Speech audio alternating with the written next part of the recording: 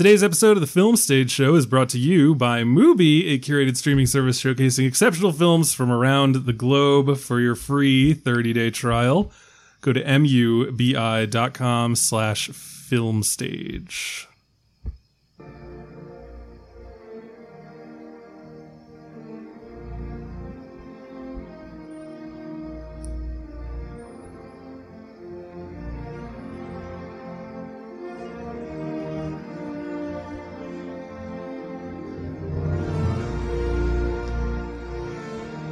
Welcome back, ladies and gentlemen, to a brand new episode of the Film Stage Show, the movie review podcast for thefilmstage.com. As always, I'm your host, Brian J. Rowan.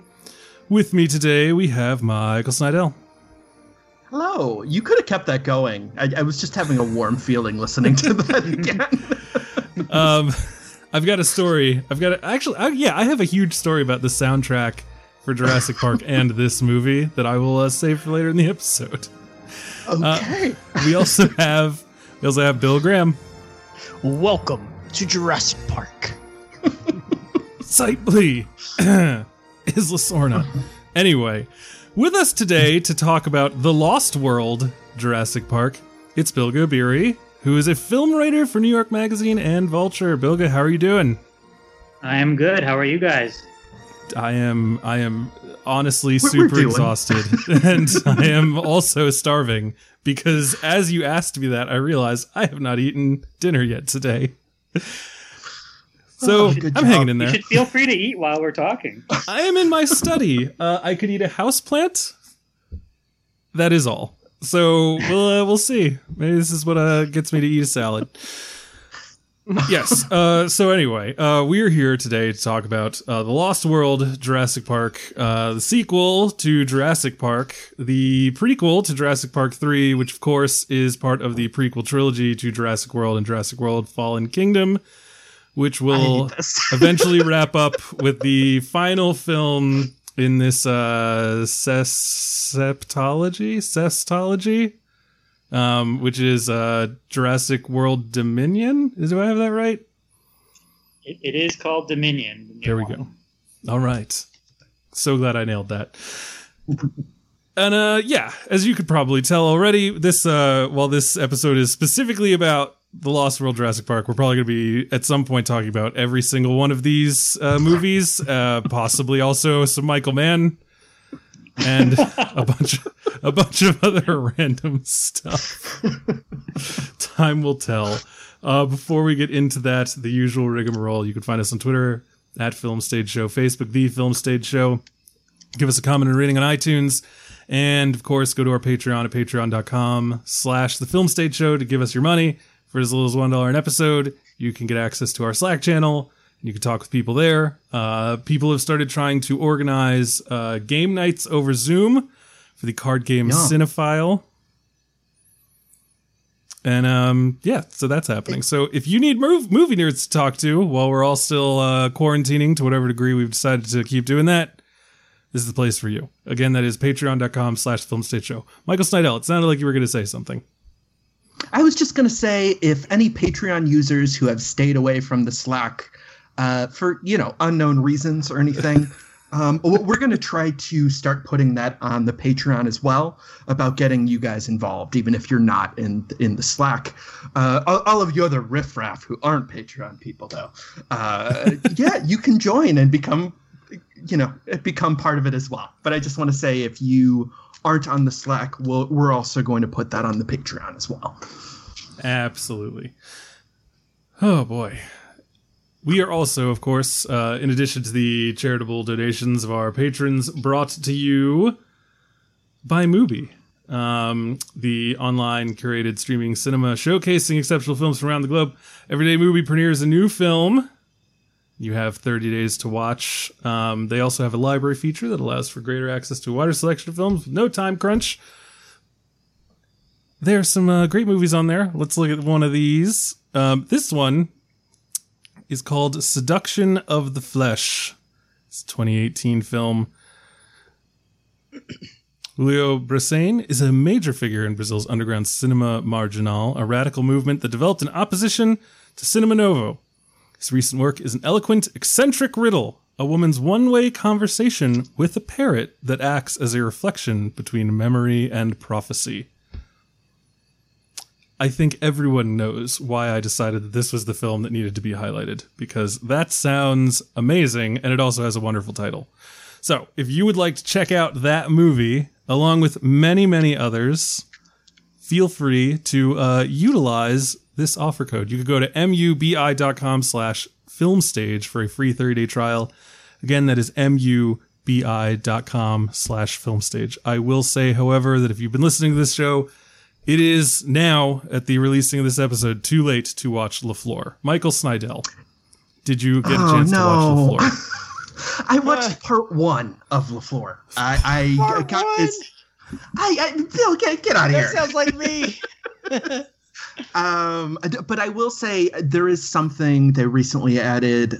So I have not seen much of Lena Wertmuller, but they're doing a retrospective about her right now. And one thing I caught earlier this year was Love and Anarchy, which is this really wonderful, melancholy, absurdist comedy about fascism. And it's I really recommend that, and I'm definitely not doing this just to distract from the fact that I did not get through LaFleur after I promised I would get through LaFleur. Easy for you to say. Yes, so that is Lena Wertmuller's Extravagant 70s. That is a series that is going on now. Check it out. They also, other series they've got, New Brazilian Cinema is what Seduction of the Flesh was from, and Festival Focus, Locarno Film Festival also going on. So there's a bunch of great stuff. It helps to cut through the swaths of other lesser streaming services offerings. No shade to anyone in particular, but you know who you are.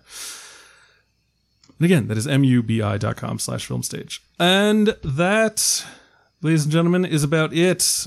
We can now get to our feature review, which, as I said, is The Lost World, Jurassic Park. Now, I feel like before we even get into this... or Isla Serna, right? It's Isla Sorna, yeah. Yeah, and the other one was Isla Nublar? Yes.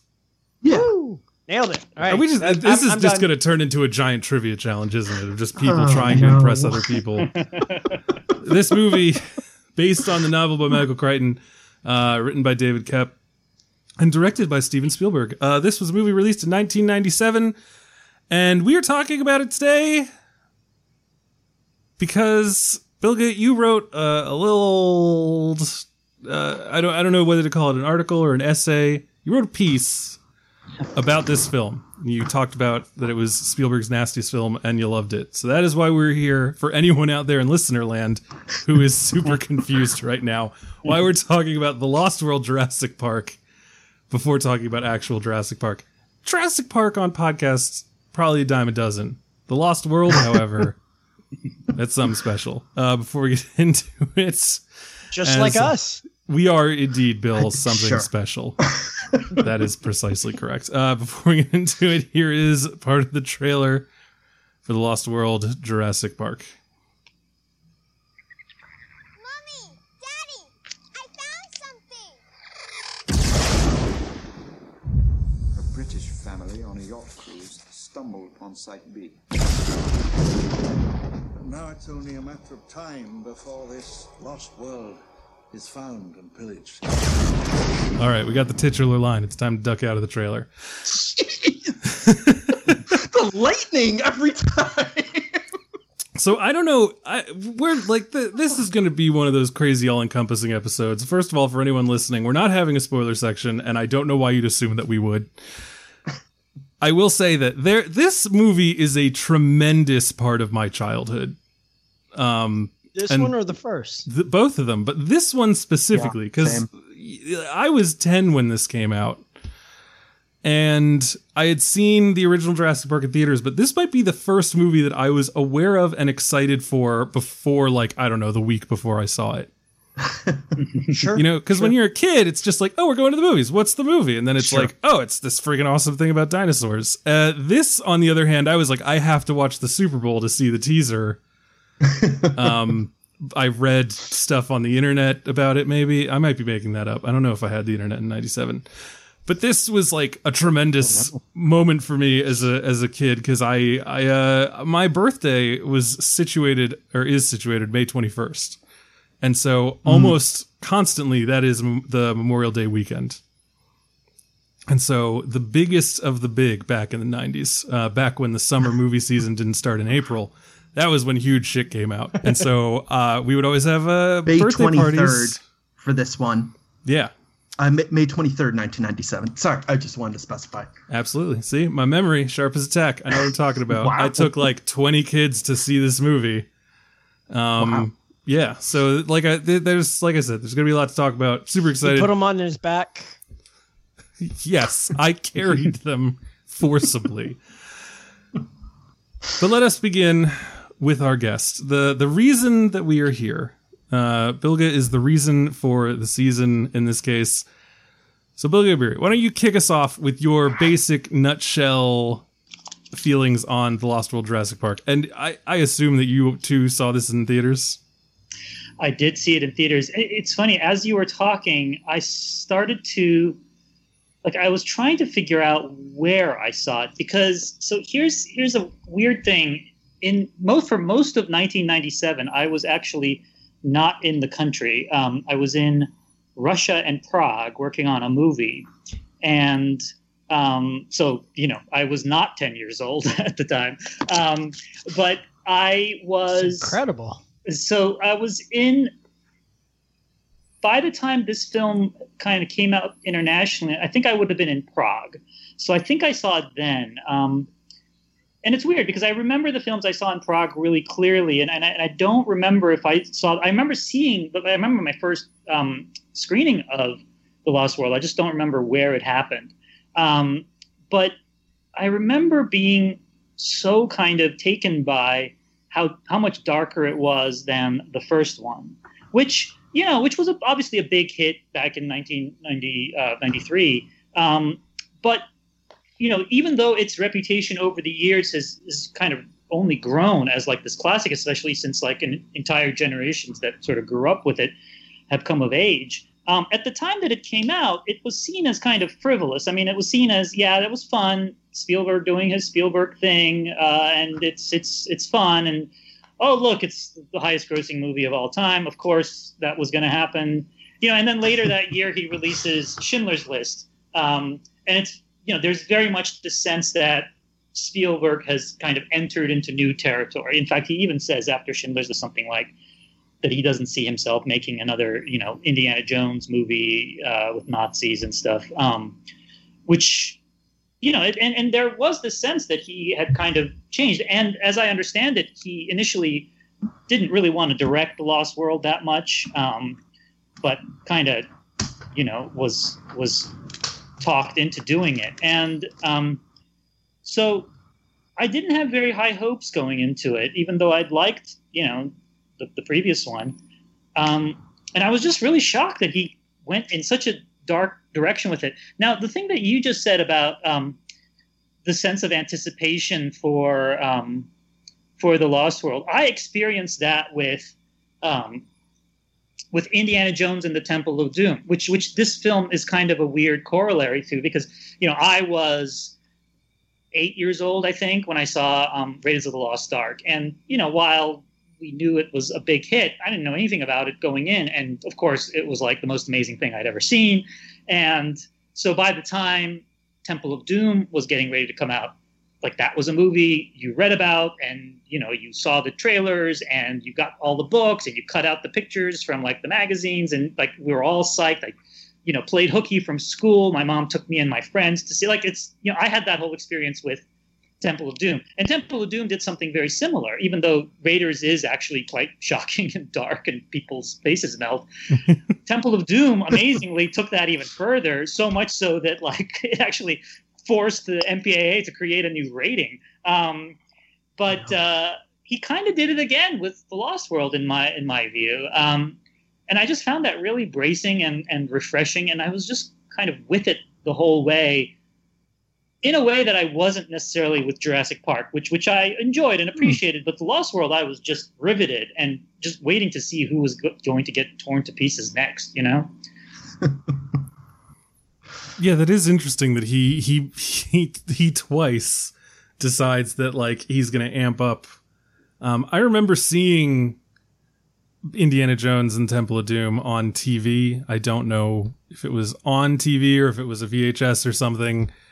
And having seen the first Indiana Jones, I was like, I can handle this. And I was probably like 4 or 5, and I could not handle it. It was like it was almost like even like before the heart ripping. There's just so much in that movie that's like begging you not to watch it anymore. Well, the thing is, he is, and I said this in my piece on The Lost World, and I've said it elsewhere as well. He's a horror director at heart. I mean, that's kind of how he came up, and it never quite left him, especially in sort of that first stage of his career when he was having the big iconic hits. I mean, Close Encounters, Jaws, Raiders. You know, these are films that rely on. I mean, Jaws, obviously, it's a horror movie. E.T. Like, these are films that rely on horror tropes to work, right? And it's really they're like 1 or 2 degrees removed from horror because, you know, in the alien is a nice alien, you know, and Raiders at the end the box opens and the phantoms come out, but they kill the Nazis. You know, they don't kill the good guys, they kill the Nazis. You know, right. Sure. So it's, you know, so those films aren't horror and you know, they're tongue in cheek and they're fun and everything. But it's clear that he's still like, his impulse is to still kind of stage a scene almost as if it's a horror scene or almost as if it's something out of a thriller. I mean, you see that in something like The Post. You know, like The Post is, I mean, you know, it's a film about the Pentagon Papers, and it's about journalism, and it's about politics and all that. But individual scenes are shot like scenes out of a thriller. And I've always felt that is one of the secrets of Spielberg's success, in that he kind of took the horror vernacular and used it to create, you know, films of broader appeal, you know, family movies and action adventures and sort of escapist, you know, sci-fi fantasies and things like that. But then, like, when he gets a chance to really sort of let it go, as he did with Temple of Doom and as he did with The Lost World, his impulse is to kind of just go in that really ruthless direction. And, you know, and the other thing is, he's very excited about it at first, and then tends to later kind of double think it, because that's, or second guess himself, because, you know, I've read an interview where he talks about how, you know, he doesn't think The Lost World was all that successful.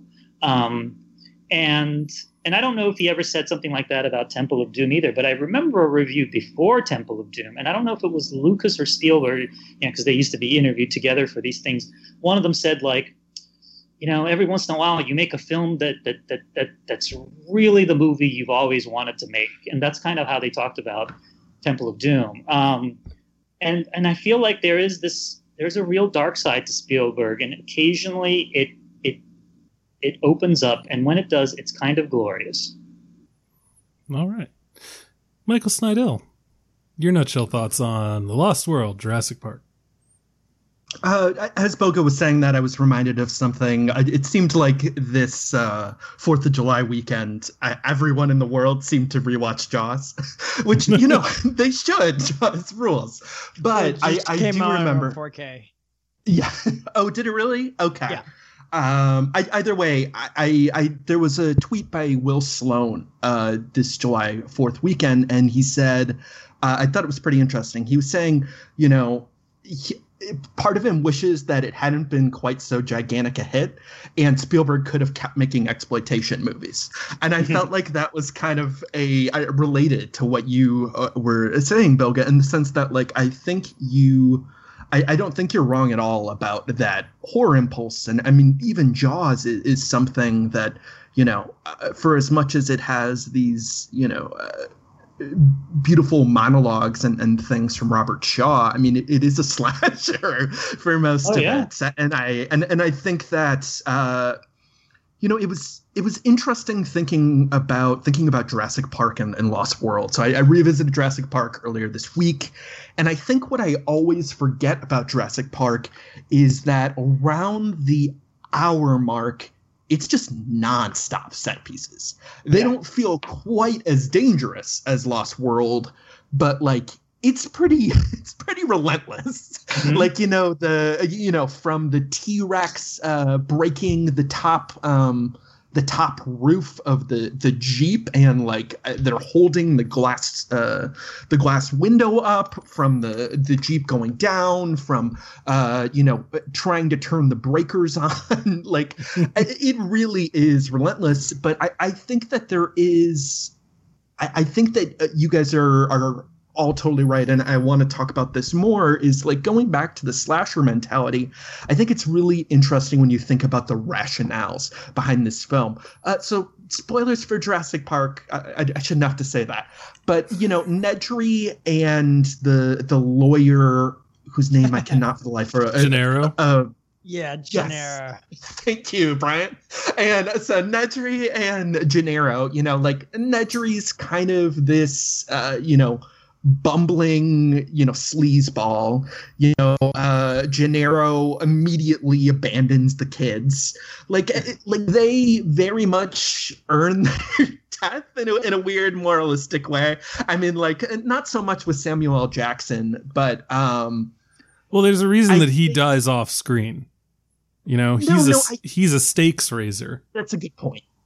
No, you're totally right, and that's a good point. But to bring that back to Lost World, I think rewatching it on this most recent time, like there are characters who really don't deserve it. Richard Schiff is poor Richard Schiff. Poor Richard Schiff. Poor bastard goes through. Who is he?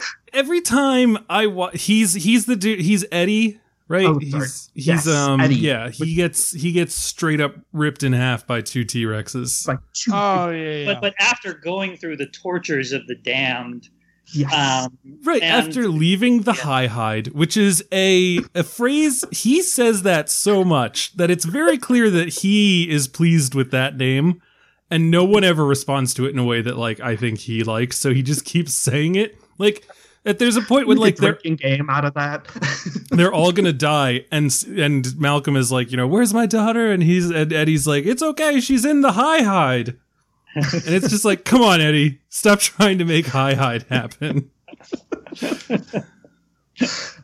But so I guess that Richard Schiff's the major one, but I think it's interesting, for instance, that Peter Stormare, like he's a sadist from our first, his first moment on screen. Like, you have Hammond's nephew, I believe is who he is. But like what I'm saying is like a lot of these people really earn their deaths. And I think I know we're going to get into this, but it is very weird. And maybe this conversation will help me a little bit. It is very weird that I still have a strong problem with that scene everybody talks about in Jurassic World where their, babysitter essentially gets ripped to pieces, and Lost World feels totally in control of that slasher. First of all, I have to be the ombudsman here and correct your factual inaccuracy. She's not torn to pieces. She is swallowed whole by a mosasaur. Okay. Well, a bunch of things happen to her, right? Right, she's picked up by a pterodactyl. And then she's dropped into the water, and then she is picked up by yet another pterosaur, and then both of them are devoured by the mosasaur. I would argue still not as cruel as everything that happens to Richard Schiff in this movie. I would agree, but no, I'm sorry. The last bit is I would just say, I think that the way this balances all of those rationales works really well. I also just think this movie it just works like gangbusters. Like I think there are a lot of really, really underrated set pieces in here. Speaking of Temple of Doom, like the opening in that is it's just unbelievable. and I think people, throw the baby out with the bathwater if they don't like Temple of Doom. And I think Lost World, everybody just uses the gymnastics scene as a generalization of the entire film. It's like 2 seconds. I know. Still pretty freaking dumb though. I'm on your side, Billy. I'm not bothered by it at all. But I'm just saying, nonetheless, I think there's something interesting about. I don't know if I would argue that this has been reclaimed to the extent that you would think it would at this point. As much as like even the people who are down on it love the RV scene, for instance. I would say that I'm going to say two things. One, Jurassic Park 3 has been reclaimed more than this movie has. Which is very strange. Really? Yes. I think so, but it's because of like the massive amounts of anecdotal evidence. And it sounds like, Bilge, that you agree with me in that assessment. I think so. I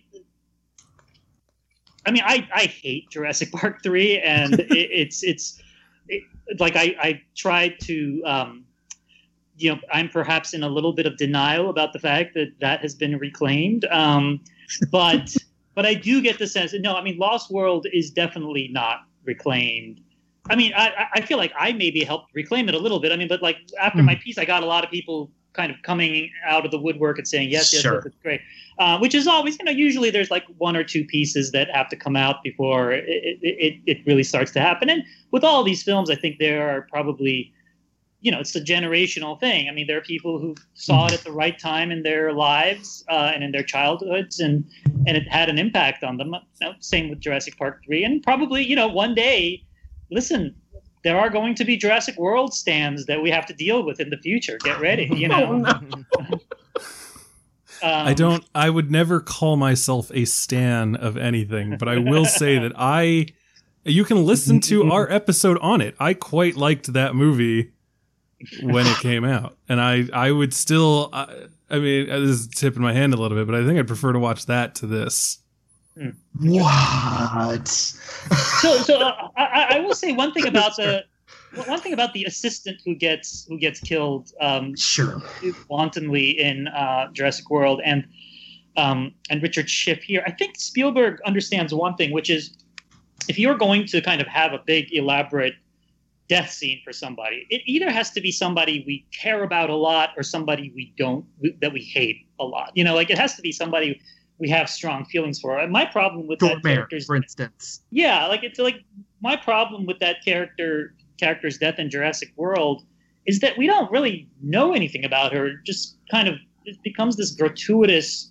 We know that she's kind of annoyed at having to take care of these kids, but we know so little about her. And then she gets this really kind of big, elaborate, gratuitous death scene, which is, it's not so much that it feels needlessly cruel. It just feels kind of like, are you sure your movie knows what it's doing? That's kind of like, that's the part where I'm like, I'm not sure this filmmaker is in control of his material, because this seems like a death scene that kind of came out of nowhere, It seems like it belongs in a different movie. Yeah, I suppose so. Yeah. I just remember, and I don't want to get into I don't want this whole episode to be litigating different Jurassic Parks and which is your favorite, but I remember watching that movie and just like having a fucking blast with it. And then I was shocked that I came out of it and like there were people who hated it, especially because it then went on to make like $1 billion. Sure. I don't know. I don't feel like when you make that much money as a movie, I don't feel like you need to or deserve to be defended because you got what you came for. And this was my deal when I first when we talked about Jurassic World, but like, what the fuck? This is the single franchise, like big name franchise of any kind of size that deals with dinosaurs. Like everything else, just like it was just like everything else was just like, nah. We're not going to deal with that. Like, we've gotten a bunch of fucking robot movies, right? We've gotten Real Steel. We've gotten Transformers. We've gotten Pacific Rim, among many others, right? And it's like, this is basically the dinosaur franchise, and that's it. And so why did World make a lot of money? It's because people like fucking dinosaurs. And this is Bill's pitch constantly is just like, where are the dinosaurs? And I have to say that I agree with it because where are the dinosaurs? Like, right. Show us the money. I mean, as the father of a young child, yes, dinosaurs are still retain their fascination. I think the reason why we haven't gotten other franchises that have dealt with dinosaurs is because Jurassic Park was so successful and did such a good job of it that it's been hard for others to sort of survive in its wake. I mean, we've certainly gotten movies. I mean, look, we had the Disney movie Dinosaur, and then we had Walking with Dinosaurs, and then we had The Good Dinosaur. The Good Dinosaur, which I really liked. My God, so did I. All right. Yeah, which I thought was going to be a huge hit. No. So wasn't. The Good Dinosaur is so good. We cannot claim that. It is not. It's a great movie, and it's going to be our next classic episode. Yeah, no? Yeah. I'm going to write my next think piece about The Good Dinosaur. I watched that movie with my daughter, and she really loves it. And I'm like, yes, Cora, you are correct, and Michael Snydell is wrong, as always. It's but like I think because Jurassic Park has been so successful, and this franchise has been so successful, it's been hard for others to be like, we should make a movie about dinosaurs, No, I think that's.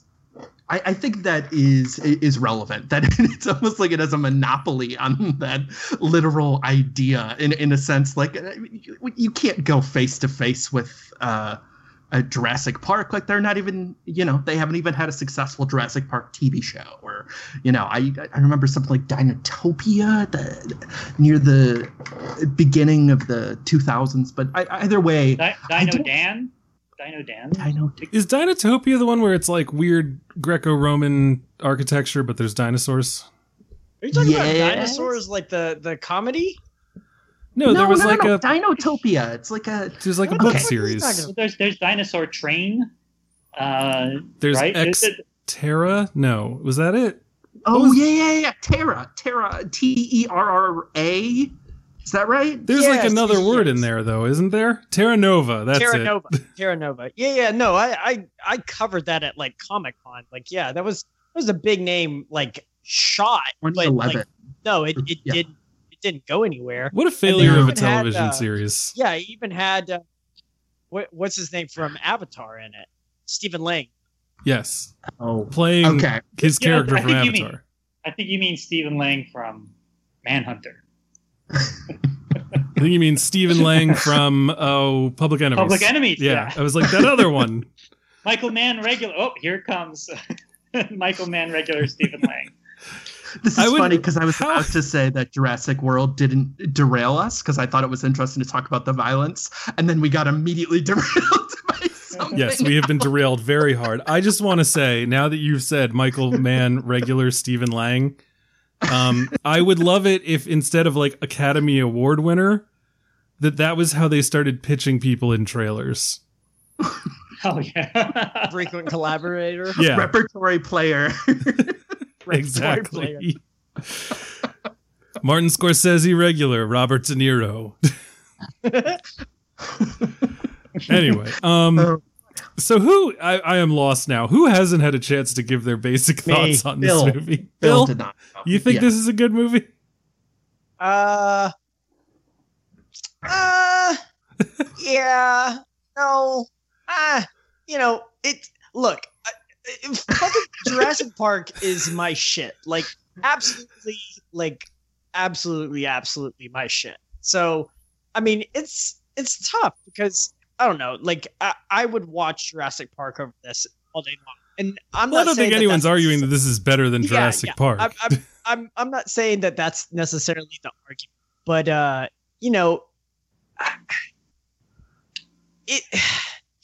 the set pieces in this movie are really fucking good. Like, they just show that there's just a different class of filmmaker I mean, I don't want to sit here and say that I like this movie, but it's certainly better than I had remembered it being. So I'll give Bilge that. I'll take that. Yeah.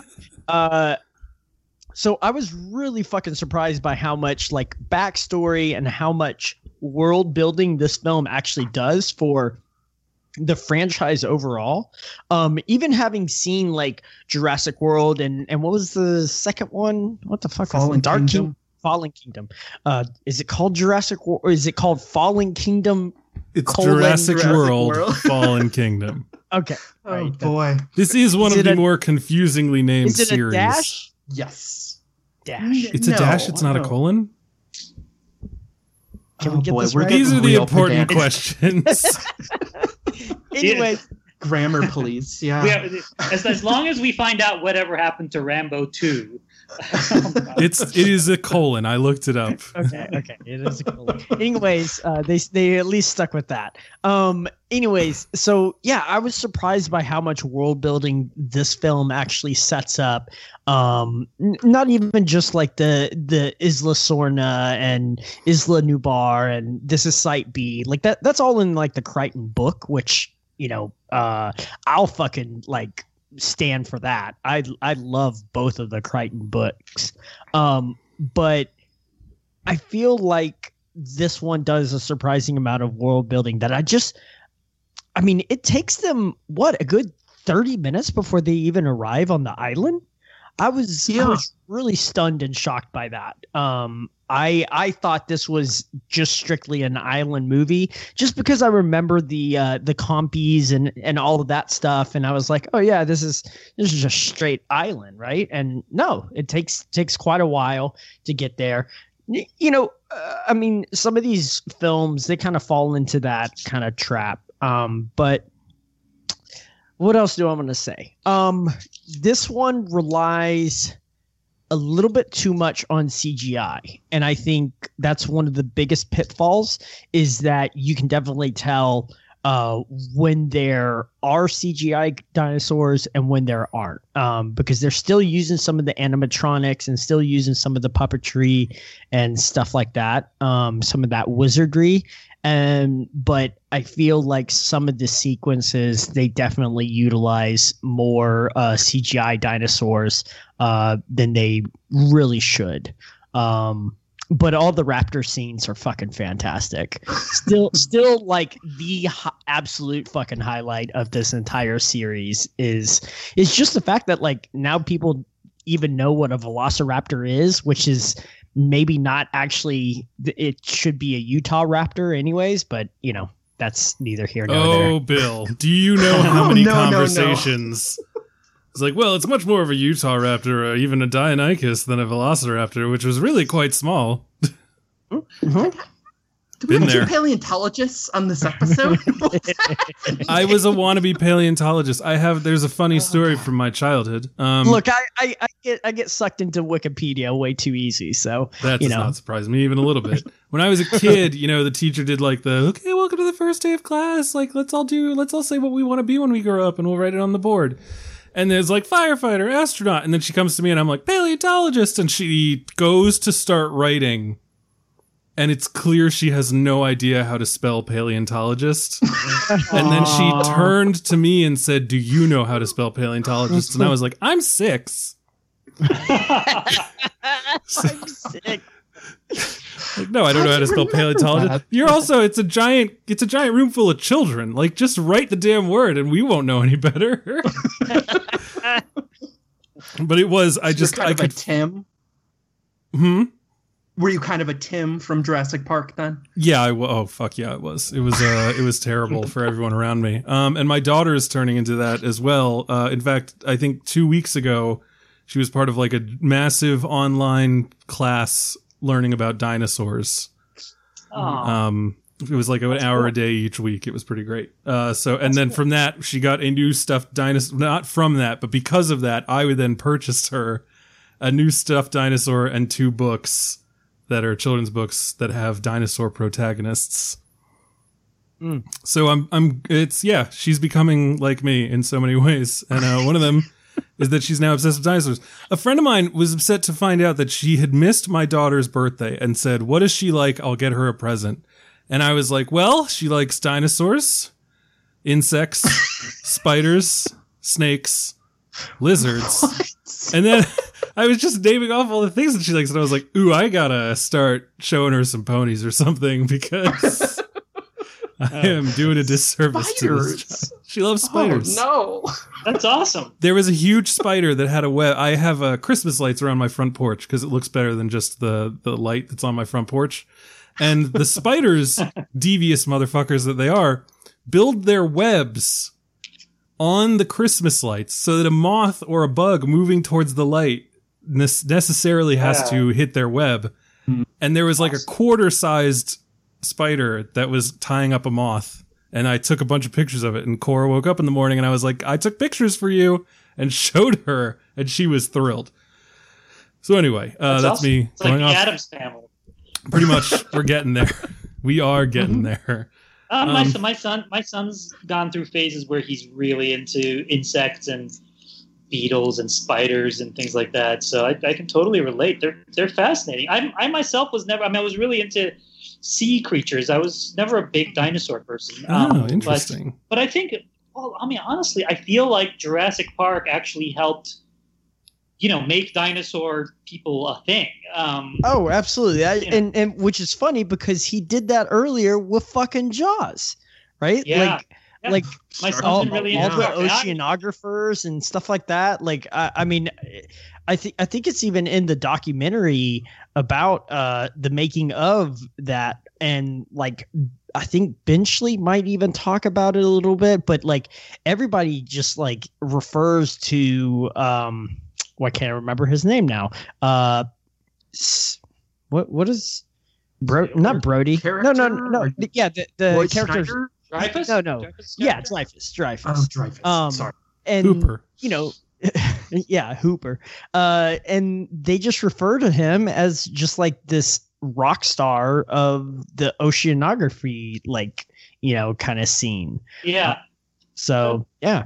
Well, it's interesting because when I was a kid, my dream was to become a marine biologist, and I grew up in Turkey, and I spent a lot of time by the sea and diving and stuff like that. But I also, I was growing up in the mid to late 70s. Now, Jaws didn't come to Turkey until we had left. It came in the 80s, because back then it took years for movies. But we got all the Jaws knockoffs in Turkey. So Piranha and Orca. Like Tentacles was one of the first films I ever saw. I was like obsessed with it. Orca, I was obsessed with. Warlords of Atlantis, which has like a giant moray eel. I love The Deep. All these movies about the sea I was completely obsessed with as a kid. And it's like I never, in the past, never thought of it as Jaws having much of an impact on me, although I knew about Jaws and I'd like read the novel to Jaws when I was a kid, and only saw the movie much later. But I think it was related, at least to some extent, to the effect that Jaws had on the culture. I just hadn't seen Jaws. I'd seen all the other things that Jaws gave way to. So, I'm as much a child of Spielberg as, like the all the dinosaur geeks that came out of the Jurassic Park experience. Mm-hmm. I have no idea how we got here. And thus I don't know where to go back to. I have to be real as the host of this show. We're talking about our children. Yeah, we were talking about your child specifically and what her interests were. But happen? I don't. remember. Because Bill, I remember Utah now. Raptor. You and I were talking about the Utah Raptor, and they said a couple of paleontologists. So Michael Snydell, you did this. As usual. Okay. Yep. Perfectly good things to talk about when talking about a Jurassic Park movie. Well, that's where my opinion of this movie comes in. Is I was that kid. I was obsessed with dinosaurs. I had books on dinosaurs. In elementary school, we had so you were the opposite of the turkey kid in the first movie. Oh yeah, I wouldn't have been that kid. I would have been like, "This looks like a big turkey." Alan Grant would have loved me. All right. Okay. I thought for a second when you said the turkey kid, I was like, "Wait, are you talking about me?"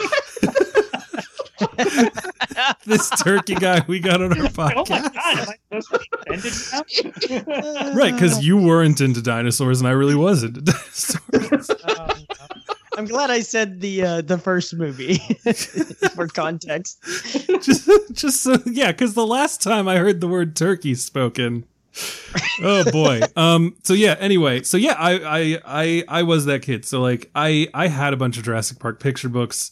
Swear to God that I learned to read specifically to read the Jurassic Park picture book that I got. I have a very clear recollection of referring to him as Dur Grant because I didn't know that DR period was short for doctor until I was reading it out loud and my mother corrected me and I was like, whoa, you're telling me that thing is the word doctor? And she's like, well, it's a yes it is, because she didn't feel like talking to me about shortening of words. So anyway, yeah, and I like read the novel Jurassic Park. I read the novel The Lost World. I was super excited for this movie, and then we went and saw it on my birthday, and I saw it, and I loved it at the time. And I have a very clear recollection, and I think about this often as like, what don't children realize about the people around them? And so, in this movie, Roland Tembo takes down one of the. Why are you laughing at me for knowing a character name? No, it's not. It's just the fact that you're fixating on this. I'm excited. Please continue. Roland Tembo shoots a T-Rex with a tranquilizer dart, right? And Pete Postlethwaite. Yep. Yes, Roland Tembo, played by Pete Postlethwaite, the greatest actor ever. It's good to have the Postlethwaite name drop because I didn't know who you were talking about either. Oh my God, you people. Anyway, so anyway, Roland Tembo. I'm pulling up IMDb. Played by Pete Postlethwaite. His name's just so fun to say too. I'm sorry. I'm done. Please. I am just trying to tell this story so hard right Tembo. now. He drops this T-Rex with a tranquilizer dart. We don't really see anything else about that except for this like the scene that I don't even know why it's in the movie in all honesty, where Hammond's nephew, I think he is. Yeah. He shows up and is like, oh my God, and like walks towards something, but you don't even see it. Now, the rest of the movie, up until the point that it's not about this anymore, focuses on Dr. Ian Malcolm, Sarah Harding, Nick Van Owen. I'm just saying all this just to annoy everyone. And Peter Ludlow. Yes, trying to get to the radio room and survive this raptor attack, and then they're like in the helicopters because they managed to get out. And every single person, as that kind of denouement happens around me, begins to stand up. And I, as a child, mind you, say, wait, they still have the T-Rex. And people look at me and then look at the screen and then see the T-Rex and everything gearing up for that San Diego finale. And they sink back into their chairs. And I thought to myself... Are you kidding me? Huh. I thought to myself, hey, look at me being super smart and getting this movie more than these people. I was paying more attention. And now I wonder, did they just want to get out of the theater? Were they just so happy to think this movie was over that they got to get away? And I'll never know because I have no idea who all those people were. And I don't know if the Marley Station Mall even still has a movie theater. So, yeah. Or if that mall even still exists. Yeah, that's a good point. You should Google that. It's about to get really depressing. Sure. But that's interesting. In all the times I've seen Lost World, I've never had that. Sometimes you can tell when a film feels like it's gearing towards an ending, even though it's not over. But I never got that sense from the Lost or those scenes in the Lost World. Like it's one of those things where it's like the movie has told its story. Like and watching it this time, it felt even more so like this movie is about these people going to this island to save Sarah Harding or whatever, getting involved with these poachers. And now they all got to work together to get out. This unlikely band of misfits. And Ian Malcolm has to learn how to be a good dad or something. And like a better boyfriend or something. And then he does. And they're like, oh my God, we survived the nightmare. And then it's like, oh wait, they're bringing this dinosaur back, and then it's just like, now we gotta like go through a whole setup of this boat crashing, and for whatever reason, Ian and Sarah are just like, oh, I guess we've got to deal with this too, because we're invested now, and it's like, I don't know, it really lands flat for me. And as a kid, I remember really finding the Dinosaur in America scenes to be thrilling. And watching it this time, I was just like, I feel like there's more to be done here. Like, it's kind of a bummer that he like goes, eats a dog, terrorizes some people outside a Blockbuster, and then is like, Blockbuster, and then chases like a fake movies, a Grand Prix or whatever, Tsunami Sunrise starring Tom Hanks. Yeah, that's not a real movie. Jack starring Robin Williams. What was Henry Shakespeare's King Lear starring Arnold Schwarzenegger. Arnold Schwarzenegger. That's right. which I feel like is maybe a comment on The Last Action Hero, which has Hamlet starring Arnold Schwarzenegger. Maybe like people were trying. And, I mean, it's all commenting on Mel Gibson doing Hamlet for Zeffirelli, which was an actual thing that happened. Yeah. But I don't know. Like, so I watched this movie, and like, there's like, when I watch Jurassic Park, I am in awe and I'm a child again. And when I watch this movie, I just think about how stupid children are, because I loved this movie. I got the Jurassic Park, or the Lost World Jurassic Park board game for my birthday. Does anyone even know what I am talking about right now? Is that like Jumanji? No, I did get the Jumanji game, because I'm pretty sure Jumanji was another movie that I watched on my birthday. But no, this was a game that it basically was that, not the last act of the movie that feels like the last act of the movie, where you play all of the people trying to get to safety through this workers' village, and the velociraptors and a T-Rex are after you. And so there's dice to roll to figure out, there's like little cardboard buildings that you can like hide in or on or something. It was staggeringly complex for a child. But I loved it, and I forced people to play it with me all the time because it was my favorite game, because I love dinosaurs and I love The Lost World. This is the story about the soundtrack. I loved this movie so much that in the interstitial period between it being available in theaters and me being able to buy it on VHS, I bought the soundtrack so I could listen to it on cassette in a Walkman every time I went anywhere. Wow. This score, which is not great, but has its moments. I disagree as well. I think that like score. I think that it's interesting to listen to now, because like Jurassic Park is like a phenomenal score. It is all time stuff, and this one is very weird. It's got like the I don't want to call them bongos, but like the hand drums. Yeah, it's got some very like kind of idiosyncratic percussion, and I think it's totally fair to say that. Yeah, especially like the raptor sequences, that has like a really interesting rhythm. I'm sorry, I think that I think that raptor sequence in the village is the part of this movie that works the best for me. Okay, not the RV. RV doesn't work for you at all. I mean, the RV worked for me a lot as a kid. Looking at it this time, there's stuff in it that like I enjoy, but also I just still I don't get the same feeling from it as like from the car attack in the Jurassic Park, which is clearly what it's going for. Like, there's a lot of similar-ish stuff happening in this movie when you graft it onto the other one.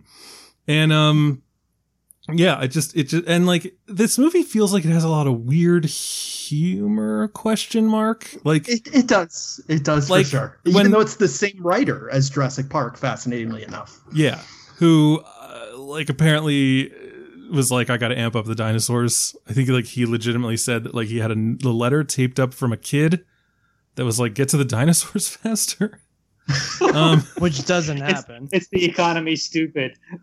Yeah, exactly. I mean, he does.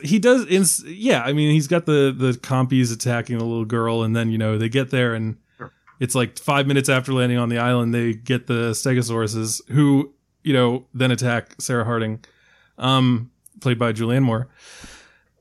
What was I going to say? Yeah, I don't know. The RV attack just doesn't really work for me in the way that I remember it working for me as a kid. I think it just is a little too much happening, and I also think that like the humorish parts really kind of grate on me. Like when Nick Van Owen, who is played Vince Vaughn. Yeah, for some reason now the character names are sticking out to me more than the actors' names. Says hang on to something, and then Ian Malcolm immediately also says hang on to something. I don't know, like, is that a joke? Is that like a comment of some kind? I don't get it. And then when Eddie is like, all right, I'm gonna go get the rope. What, like, do you need anything else? And they start like giving him fast food orders. Mm-hmm. And I'm just like, this is like, you're cutting the immediacy. I don't know what's happening here. And it's I don't know. I hate to be a bummer. I like the fast food orders. I thought that was, it's like alleviating tension kind of thing. I just don't know if they're ready to have their tension alleviated at that point. Well, I think they are thinking that they're pretty much rescued at that point. They don't realize A, that the dinosaurs are about to come back, and B, that his rope is gonna fucking fail. So yeah. I can see that, but like in Jurassic Park, when Grant and Tim are getting down the tree, Grant gets Tim out of the. Let's not cut corners. Like Jurassic Park is hands down a much better film. Yeah, but I'm saying like he doesn't even seem to, Spielberg being the he, doesn't even seem to follow his own precepts. Like in that movie, Tim doesn't say the "well, we're back in the car again" line until they are safe on the ground and the car has like fallen harmlessly over them.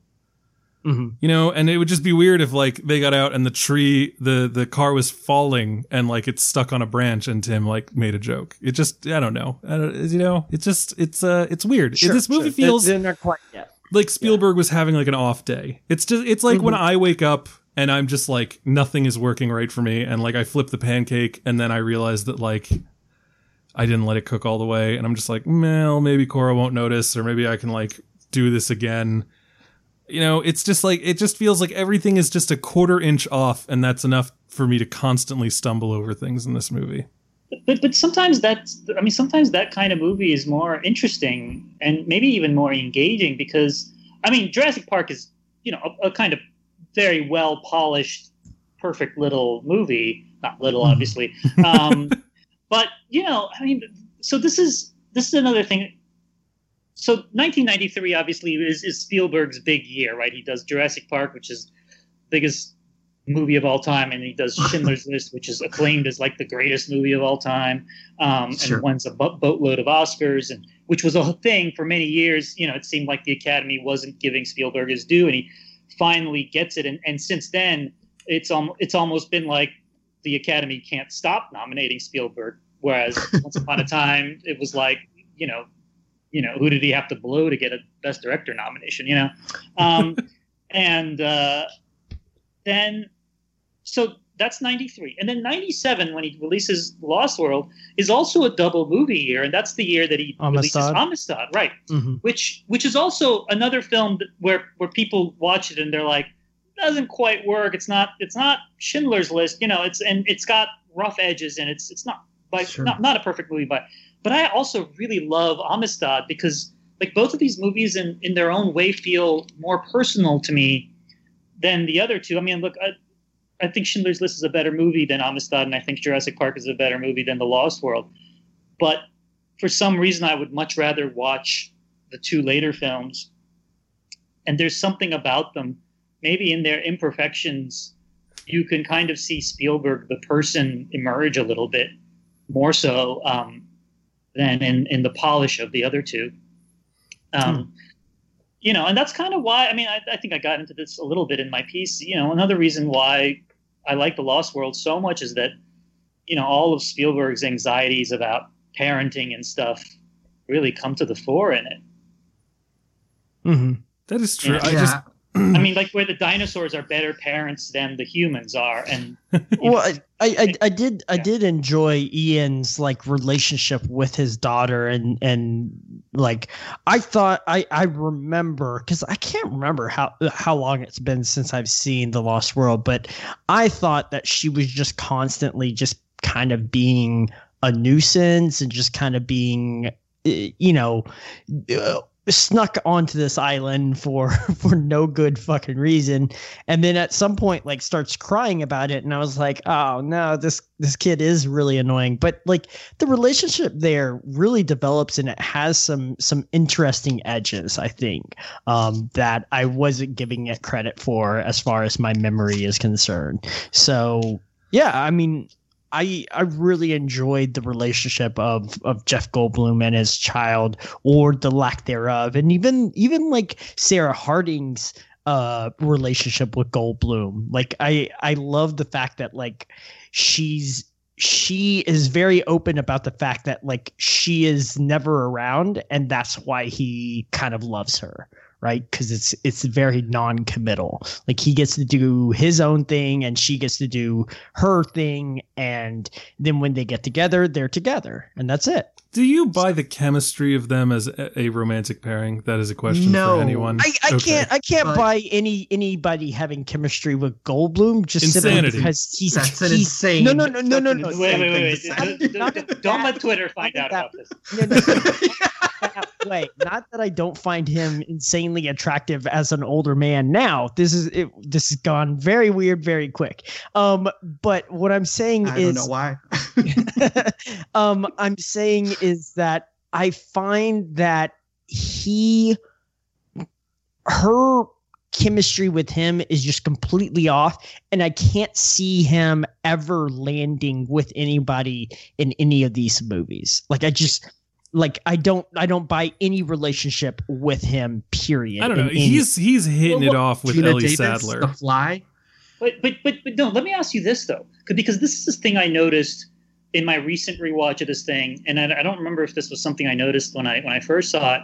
And it's not a thing in the movie. It's not stated, and nobody acknowledges it. But it almost makes me wonder if something was cut, because don't you get the sense that there's more chemistry between her and Vince Vaughn? They have They're similar objectives. But there's something going on there, because Vince Vaughn is more attentive to her, and there are actually a couple of sort of shots of the three of them where Vince Vaughn does this like awkward thing of like looking at her and then looking at him. There's actually one specific shot which I noticed. I can't remember when exactly it happens. I think it might even be like when they're leaving in the helicopter or something, where Vince Vaughn kind of looks at the two of them, and there is this weird kind of, I don't know, like a part of me wonders if maybe there was a kind of, some sexual tension between her and Vince Vaughn that was cut out of the film, maybe because it. Oh, I thought you just meant like on set, and they just couldn't help No.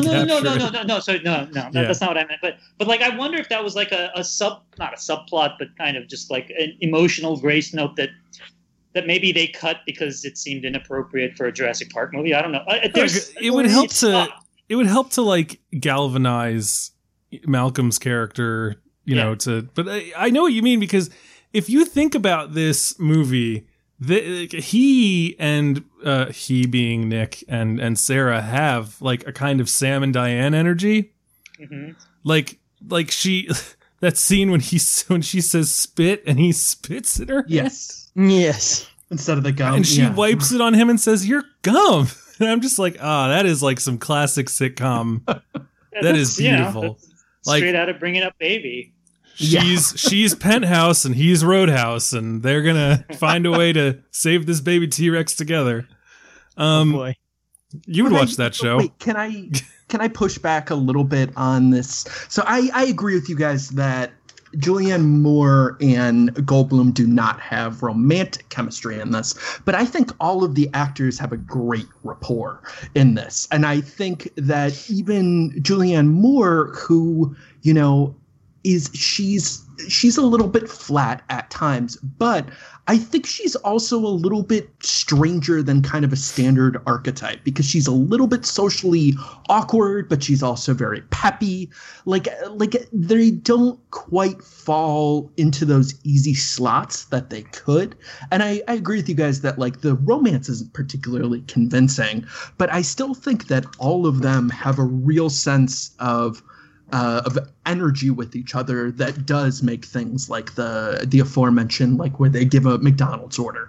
That stuff works for me, because I think that there's just such an acerbic quality that's built with them.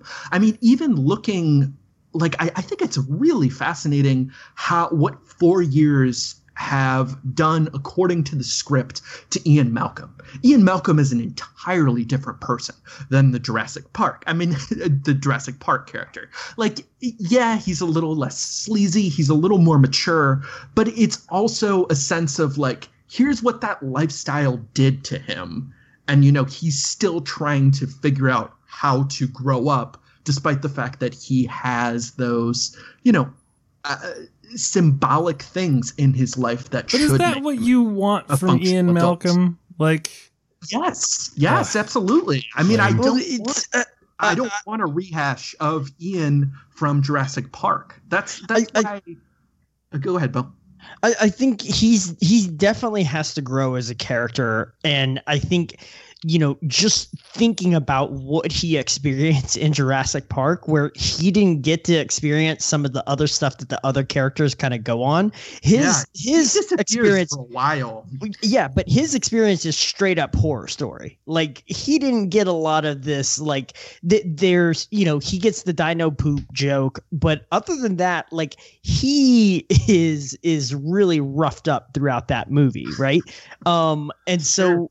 Like, it seems like he basically has post-traumatic stress disorder, and like the fact that he willingly goes back to this island is so much predicated on the fact that Sarah is there, right? Like, it's just too bad that they have no chemistry that makes me think that they are in a relationship. Sure. I mean, that's kind of the like the way he talks about the island and the way he talks about all of the experience, like specifically like when that guy like approaches him on the subway and is like, you're the guy on TV, right? You're the like, dino guy. Like, yeah. I believe you. And he's just like, oh fuck. Like, you know, you can National imagine Enquirer reader. Yeah. Just imagine like what's been he happening. looks a lot like to Bender from the Breakfast Club, right? Like, he's clearly styled after Bender. Yes. I actually thought that was Justin Bartha for a second. I would love that.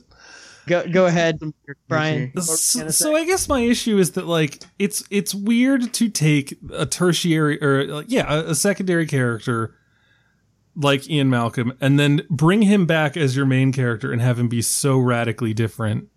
And I don't know if my brain just evaporates this kind of stuff. I was almost certain that him meeting the kids and then meeting Hammond's nephew, Mr. Ludlow, were extra stuff that was in like a director's cut. Because like I saw pictures of that and clips of it online, and I was like, that must not have been in the original version, because I feel as though I would remember that from the many, many times I watched it as a kid. And so much to my shock, I'm like, oh wait, no, they're all there. Like, this is happening. Like, this is real. Mm-hmm. This is what's in this movie. And I just find it odd because I don't usually fully edit out two very important character building scenes like that in my brain. That's usually the stuff that sticks with me. And I at one point put subtitles on my TV to watch something while it was particularly noisy or whatever. And I've not taken them off. And so every movie that I have watched on my TV since then, I've had subtitles on for it. And you will be shocked at the stuff that you miss in dialogue that you just glaze over. Absolutely. And this movie, I was just like, he's talking to Hammond, and I'm just thinking to myself, I have missed over 20 some years of watching this movie. So much character information about Ian Malcolm. There's a lot of exposition. Again, I mean, I'm not going to pretend there's not. I watched it this time, and when the dude comes up to him on the subway, I was like, what is this? I legitimately Googled to see if this was one of those scenarios where, like, you can't watch the theatrical version of Miami Vice anymore.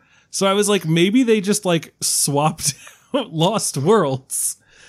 And, like, Ludlow saying, like, you violated your non-disclosure agreement, and, you know, blah, blah, blah.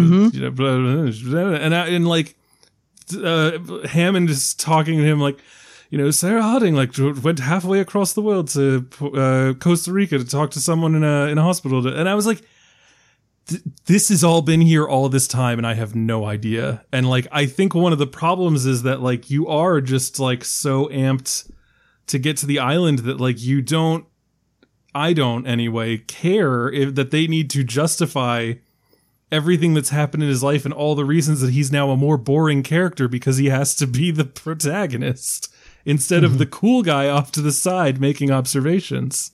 Sure. What do you mean boring? I'm sorry, I'm just curious. What do you mean by boring in this particular sense? The fact that he has more of a stable life, or you genuinely just don't find him interesting? I just don't find the character that interesting in this movie. And like, I think that I think part of that problem is like the Spielberg of it all. Like, oh, well, we have to make him a father and he's got to have like a fraught relationship. And it's like the Ian Malcolm that I know, from Jurassic Park, who's drinking a flask and flirting with Ellie Sattler 4 years and later, says to her, I'm always looking for the next ex Mrs. Malcolm. Yes, that's so good. It's just so weird to see him in this being the way he is, but for some reason still wearing leather pants. Mm-hmm. And black, yeah. On an island. So yeah, I don't know. And again, this might be just my older analytical brain going nuts, but like I just was watching the movie and it bugged me. Bilge, you seemed like you were about to bite my head off, so I would love to go to what you were going to say. No. I mean, I don't mind a character's changing from movie to movie. I mean, I find in some ways that's more realistic. And, the film, I mean, when they talk about Sarah Harding traveling to Costa Rica to visit somebody in a hospital, I believe they're talking about her traveling to visit him, right? Like, I think that's how they met. Isn't that? Yes, I think so. Yes. I would have to watch it again with the subtitles on. I got the opinion that it was either him or like a hospital orderly.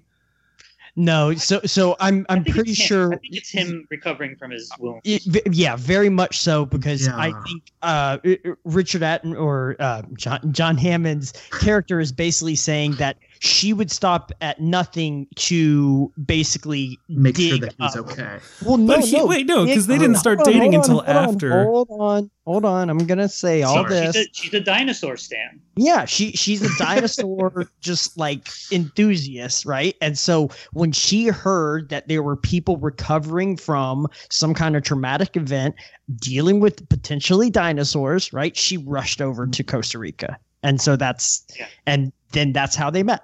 And there it is. I mean, that was why I think, like, it doesn't bother me. I mean, it doesn't bother me that they don't have chemistry, because a lot of characters in Spielberg movies don't quite have chemistry. But also, like, I think that sort of establishes, which is that, they're not together because she fell madly in love with him. They're together because she was fascinated by dinosaurs and wanted to pick his brain, and kind of things happened. And so that. But I mean, that's a fair point, that there isn't a ton of chemistry between them. I'm not bothered by the fact that he's not kind of the same guy. I mean, one of the things that actually annoys me sometimes in sequels is that there is often a scene where the guy who does the funny thing in the first movie has to do the funny thing in the second movie. Like I keep thinking of, Michael Pena in Ant-Man and the Wasp, where he has to do the thing that he did in Ant-Man, which was great, and now he has to do it again, and everybody says it's great, and I'm like, can't just do the same fucking thing again. Like, change his character a little, But there is a middle ground, and I'm not sure this film is on the middle ground, but this film kind of does the opposite, where it just lets him quote unquote grow. But unfortunately, in the world of like Spielberg approved blockbusters, grow simply means you become monogamous and have a child. Right. It is weird to me though. Still be dysfunctional. Yeah.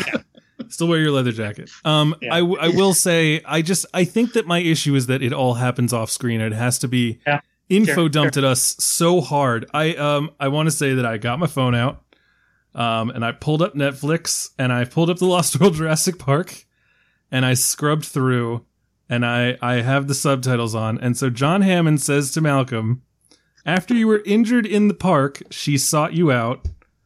Okay. And then she went all the way to that hospital in Costa Rica to ask someone who she didn't even know whether the rumors were true.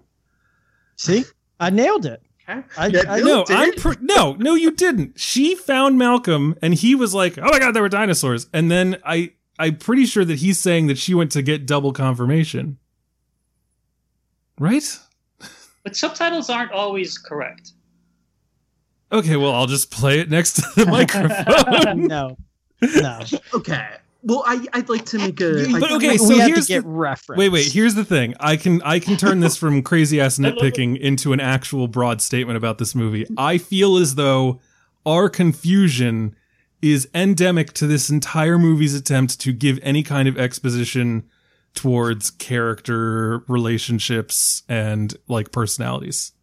There's definitely quite a bit of sort of narrative throat clearing happening in the first 20, 30 minutes. I mean, even with the two kids from Jurassic Park showing up.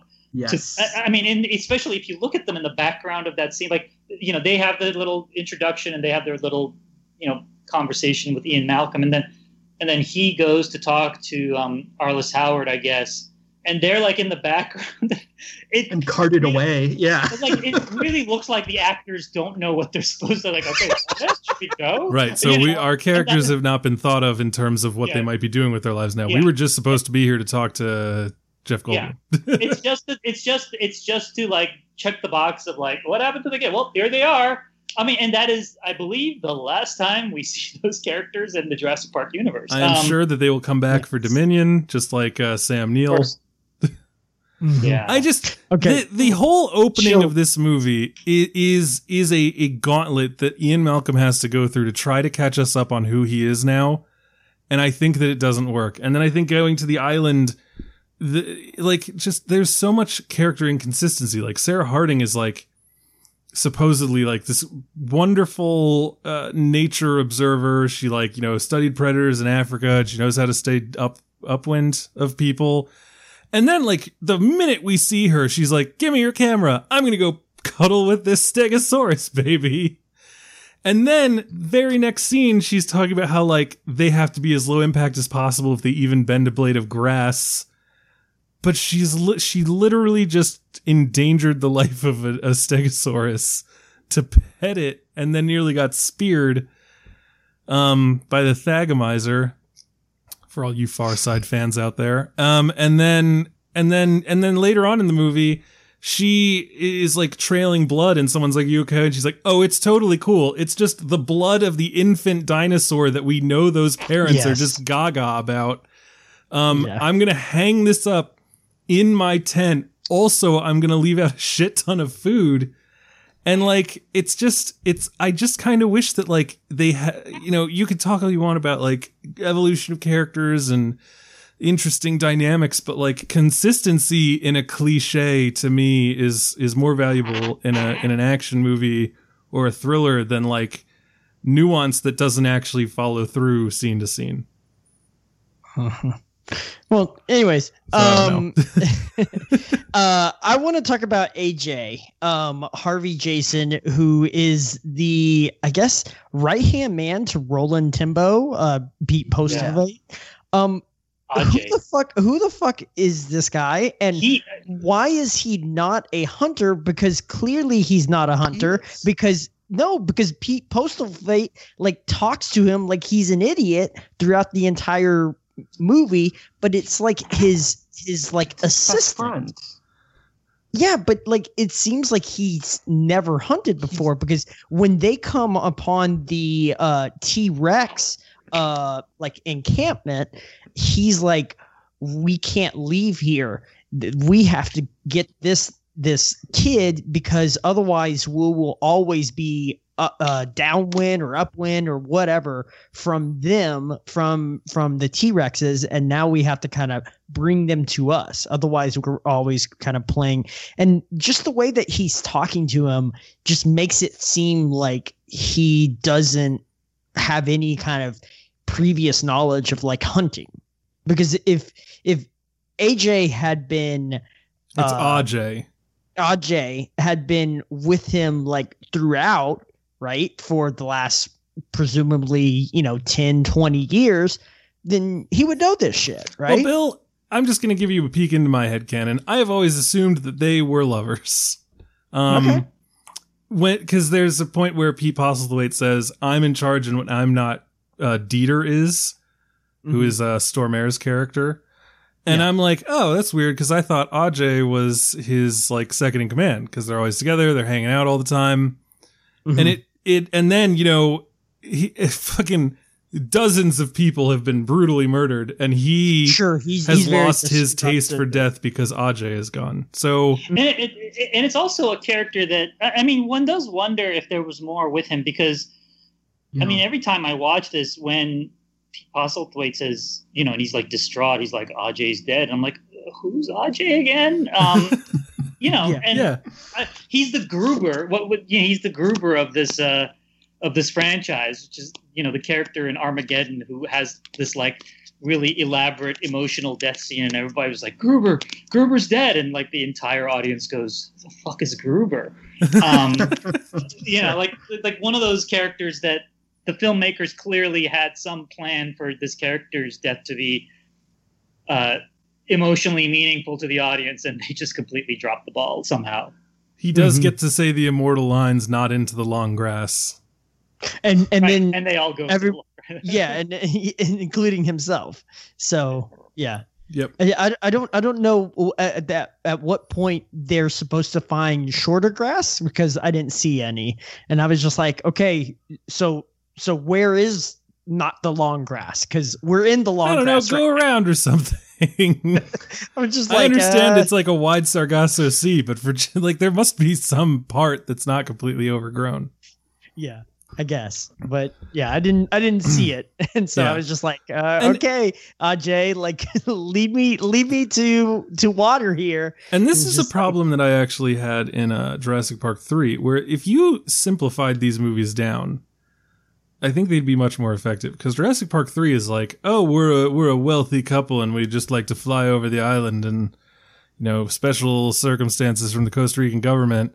And then they get on the island, and it turns out that like they're like not soap, they're like plumbing people. They have like a store. They have no money. Their kid is lost because she's divorced from the guy, and her new boyfriend took the kid on a thing. It's a little complicated. And their mercenaries are like sort of like not the A team. They are like the Z team, and everything sucks. And then Billy steals a raptor egg. You know, it's just like, I just feel like you gotta, and this is the same problem I had with Foundation. What am I talking about? Fallen Kingdom?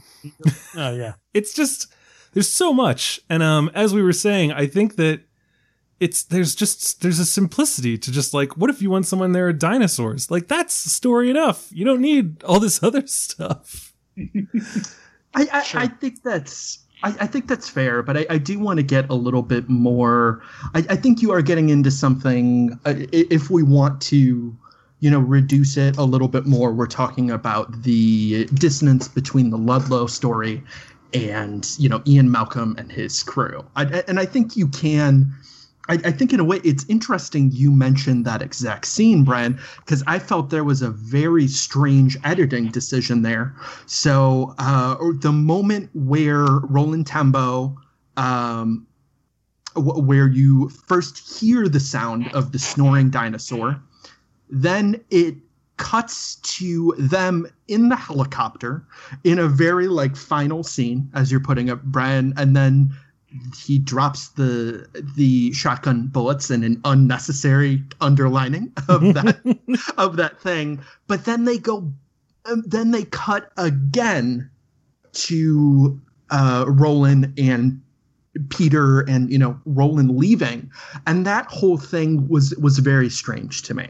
And again, I don't know to suggest whether it's missing some connective tissue or, you know, if this would have worked better and extended, but I do think I agree with you to an extent that there's a lot of characters that need to be kept track of, but I don't think once you get past that initial exposition that I don't find this to be that convoluted in terms of its plot beats. Like, it's interesting you mentioned Jurassic World is something that really worked for you, because Jurassic World, I think, is a film that's extremely convoluted in the character decisions they're making, and like some of the things, I'm saying pedantic only because they're getting very specific. I don't mean to dismiss what you're saying, but rather like it's just fascinating to me that you're nitpicking some of this stuff, but then something like Jurassic World, you didn't really have those. Well, bumps, I think that in my defense, I could handily sum up the plot of Jurassic World as two boys become lost on the island after everything goes wrong and numerous people attempt to help to get them back safely. Like, there's other stuff in there, obviously. Like, you could talk about, like, remember? There's a lot of other stuff. You remember the fact that Vincent D'Onofrio's in that movie? Mm-hmm. Remember how Irfan Khan is in that movie? Yeah, but what I'm saying is that there is a strong central story to follow through, and that those boys are, in fact, up until the final scenes, a strong part of this movie. Like, it's always struck me as weird that, and I, maybe because maybe Bilge could back me up on this. It struck me as weird that like Malcolm and Sarah Harding come back to San Diego, but Nick Van Owen, who is Earth First, Greenpeace, eco-terrorist, is like, I'm done. I just can't. I called the chopper, guys. Like, that's weird. He should be there being like, go ahead. He has experienced romantic defeat. he has given in to Ian Malcolm's whims. He shot his shot and he missed. It was all cut out of the movie, and he has been discarded. So there's like a 17-minute long scene, like Manchester by the Sea style, where Sarah Harding is like, come help us get this T-Rex, and he's like, I just can't, and she's like, you can't even just come help me get a T-Rex, and he says no and looks away because he's just so upset. I would watch that. What you should say there is, what about your Pulitzer? Right. I'm looking through my tabs because I had something to say, and now I found this one. So very quickly, Bill, there is in fact a dog YouTube channel. It is specifically for dogs. When you leave them alone, I don't think it's any good. I read somewhere, and I have had trouble finding it, that the San Diego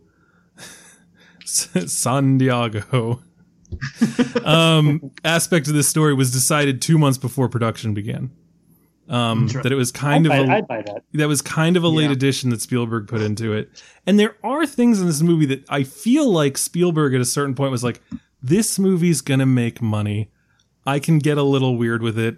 I can do things in this movie that I probably won't be able to do. Like, no one's ever gonna hand Spielberg like the keys to the Godzilla kingdom.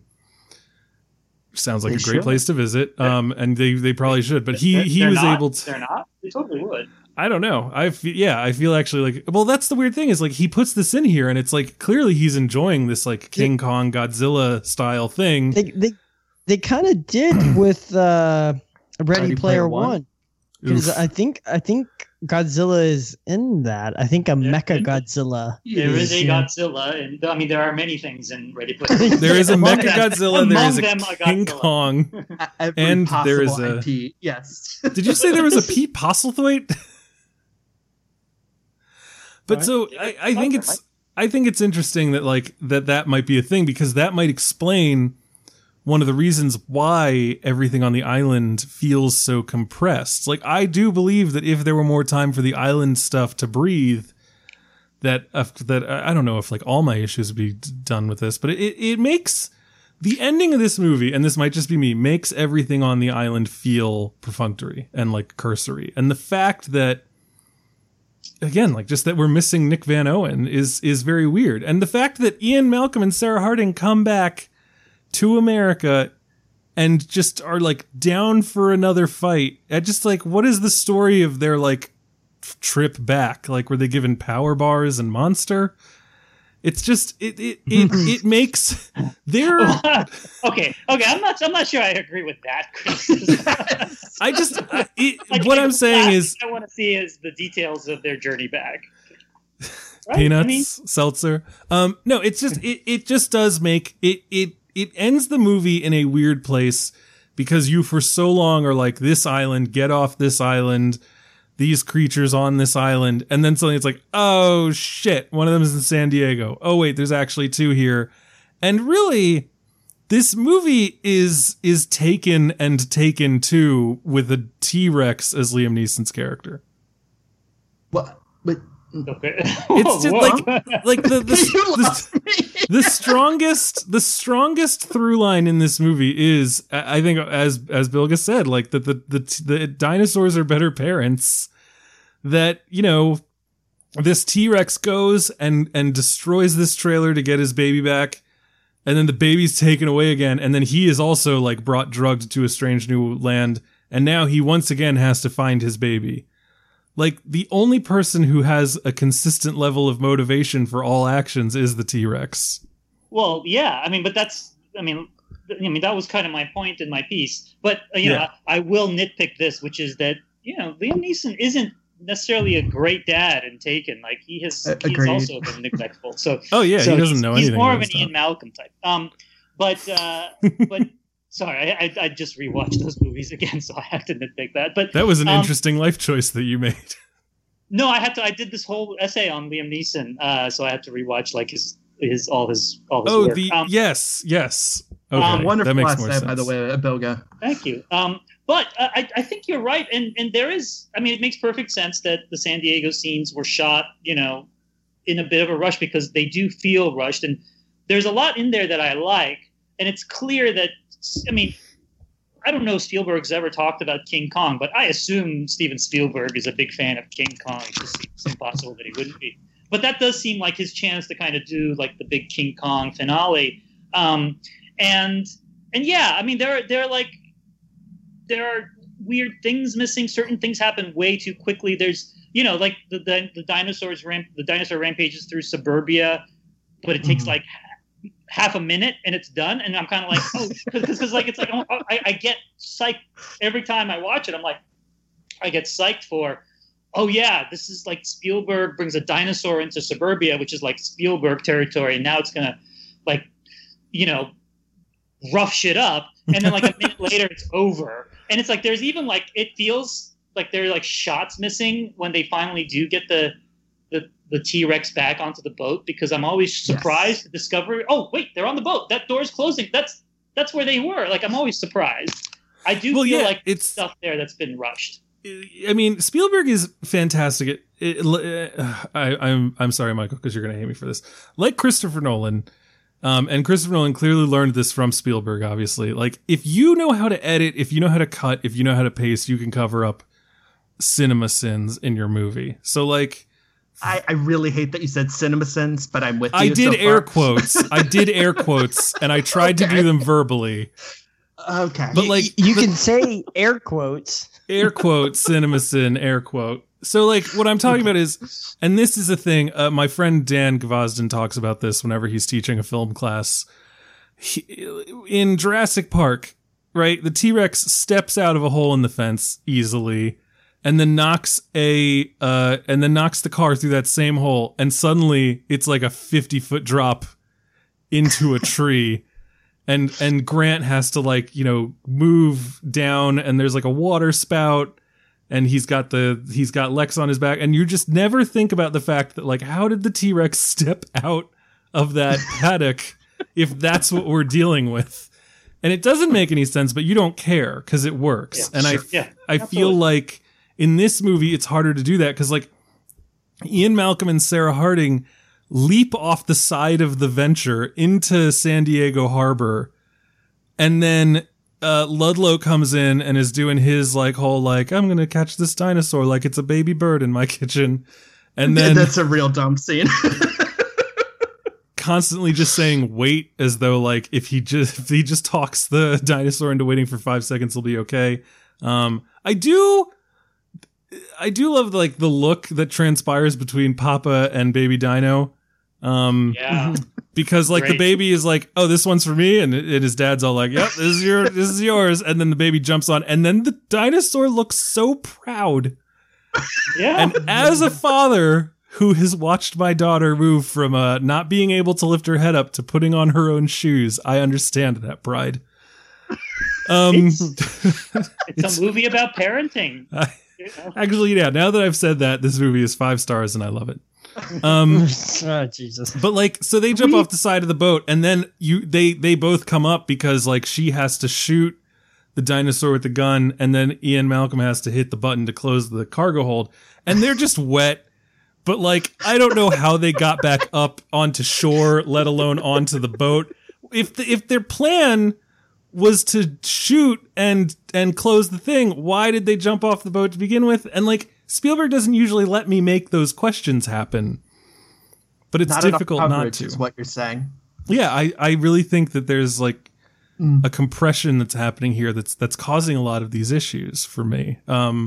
And maybe I'm only realizing it now as we speak about it, and as a person who likes it says, you know, I feel like there's something missing. I feel like, you know, maybe there was something happening. And I go in my head then, oh, like, it's interesting to think about it that way. Because in my brain, I'm just like, I don't know, it's a poorly made movie.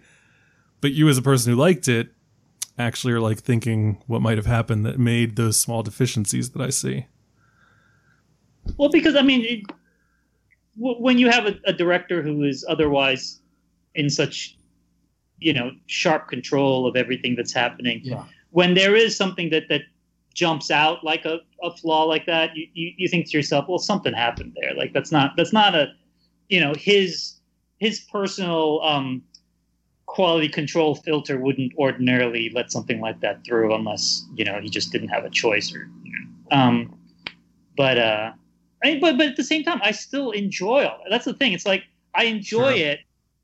I enjoy it so much that when it's over, I'm kind of like, that was kind of getting ready for more dinosaurs rampaging through suburbia. So it doesn't, you know, so it doesn't jump out as a flaw. It jumps out more as, I would have liked to have seen more of that, as opposed to something went wrong, you know?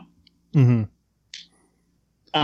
Can I give a good piece of trivia that I just found, guys? Steven Spielberg originally approached Juliette Binoche about playing the role of Sarah Harding. She supposedly replied that she would appear in the movie only if she could play the dinosaur. Oh, I have heard that before, and I don't. And isn't she in Godzilla? She's in Godzilla. Yeah, she dies in the beginning. So she learned her lesson. She had a conversation with her financial advisor. She's in that movie for like 10 minutes. That's the thing, though, is if she had been Sarah Harding, she would have had to do a whole bunch of jumping and stuff. And in Godzilla, it's like all you have to do is say goodbye to your kids and then die in a nuclear reactor. We can have a body double do the running scenes because you will be in a radiation suit. There are 4 shots of your face. We need you for those. $700,000. I think the last thing I do, I'll be pedantic about one thing. How did the dinosaurs kill, or how did the T-Rex kill everyone on board and then get stuck? Oh, Michael. Those are compies, right? No, so here's the thing. So if you, like me, saw this movie at a young enough age, you will know that the question of what happened on the SS Venture, speaking of King Kong, that is a clear tip of the hat, has been a subject of debate amongst idiots and nerds like myself for as long as this movie has existed. Oh, no. Because... What was that? No, keep going. Well, so when I was a child, the assumption was, oh, well, clearly there must have been velociraptors that took over this boat or something, you know? And then as time has gone on, crazier theories have appeared, such as I went looking for this online because I wanted to see if like the writer or Spielberg had ever given like an actual answer. And I found a guy online who wrote like 1,000 words explaining why he thinks that John Hammond hired a group of mercenaries to kill everyone on that boat and then leave make it look like a dinosaur? Yeah, I guess so. I'm literally watching. I was literally reading it. It was something like, you know, and who's like, you know, everyone thought it was velociraptors, but there's no proof of that in the movie, you know, and looking at the evidence, like blah, blah, blah. And who's the one man with the resources and the motive? And then there's a picture of John Hammond. And I was like, this is better than the flat earth theory. This is like, you brought up Nolan earlier, you know, I mean, you guys might know, I'm a big Christopher Nolan fan, but, Dark Knight Rises, you know, when Bruce Wayne gets out of the pit, and then next scene he's back in Gotham.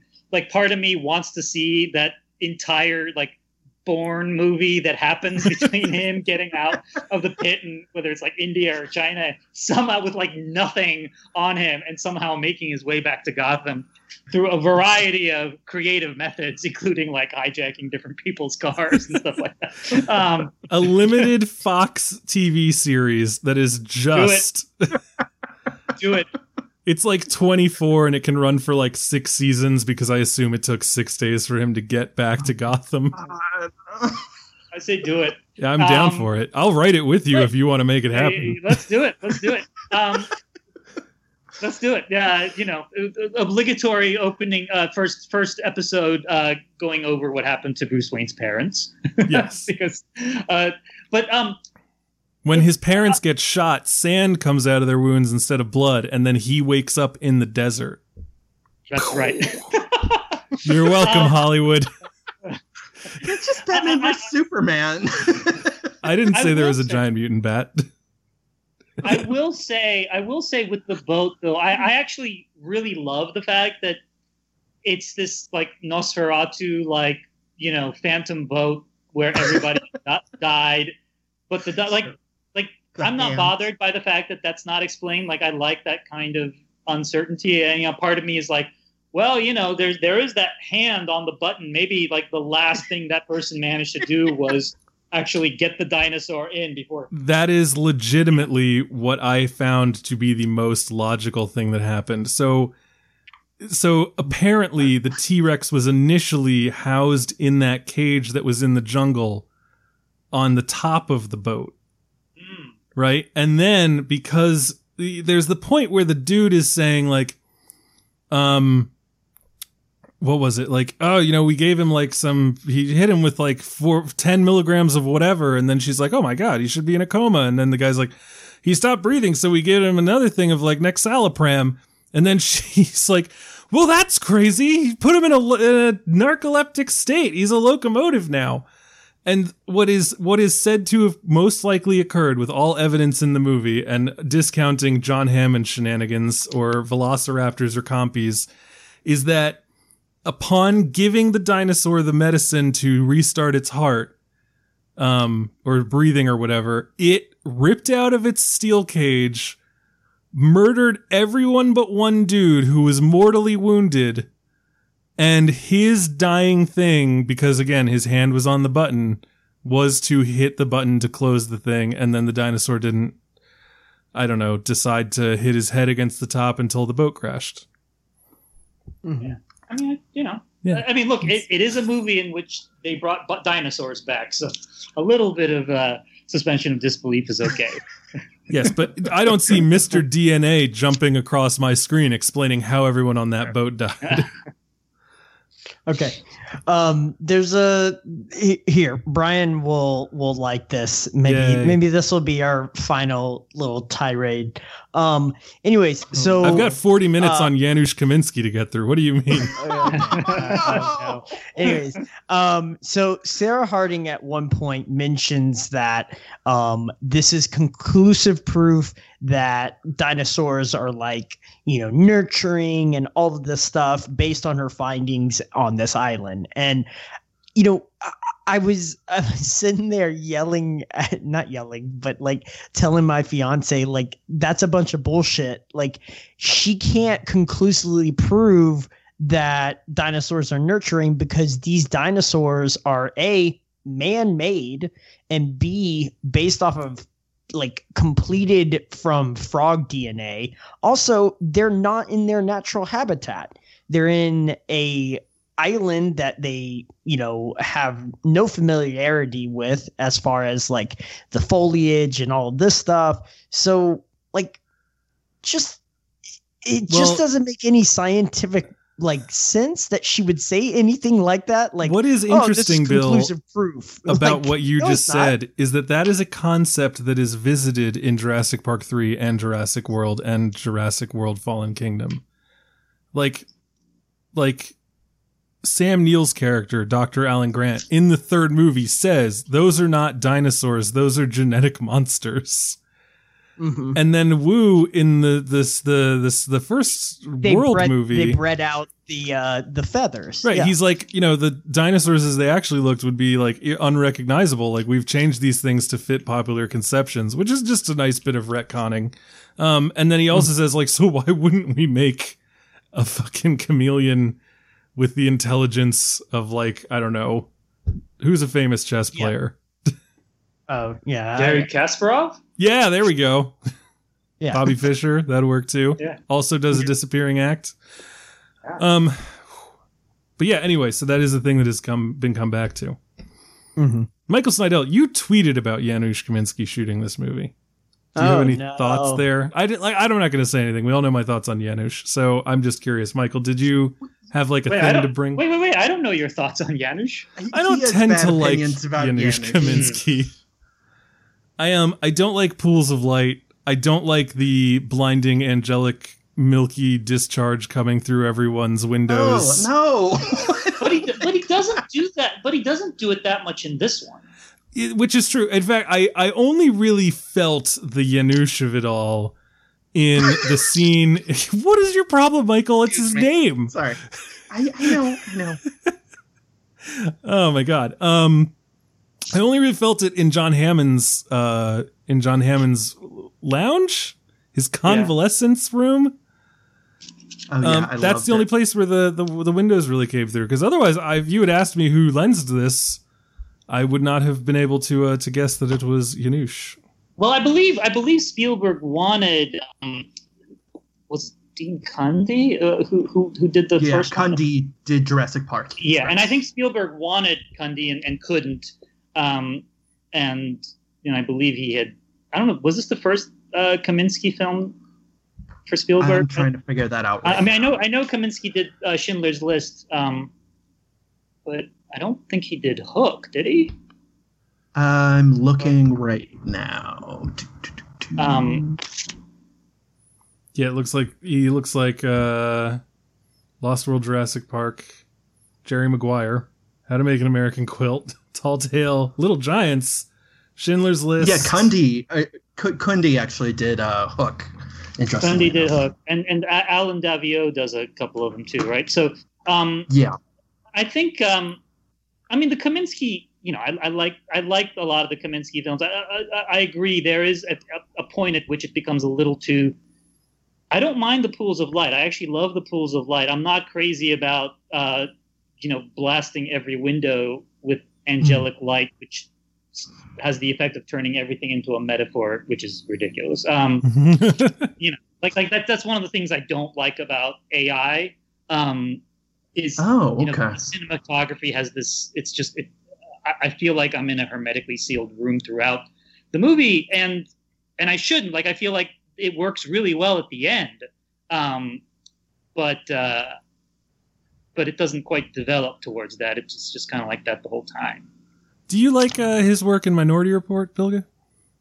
I love Minority Report. It's not a film I think of as I can't remember if I have strong feelings about the cinematography, but for me, Minority Report and Catch Me If You Can are two underrated Spielberg masterpieces. Those two films, I think are top 5 Spielberg for me. Oh, I would. I have 100%. Yeah, and I just love Catch Me If You Can. I just think that's such a great. Every time I watch it, I'm just like, this movie really, really needs to be better appreciated. That is a movie that rips and is just breezy and awesome in the way that I feel like this movie is a little halt-starty, not as... Which is crazy because there's so much more exposition that you have to get through in Catch Me If You Can, because you literally have to adapt to how this guy is pulling all these guns. The structure in Catch Me If You Can is I think it's deceptively simple. Given especially, we talked on our own Film Stage episode with Neil Badahur,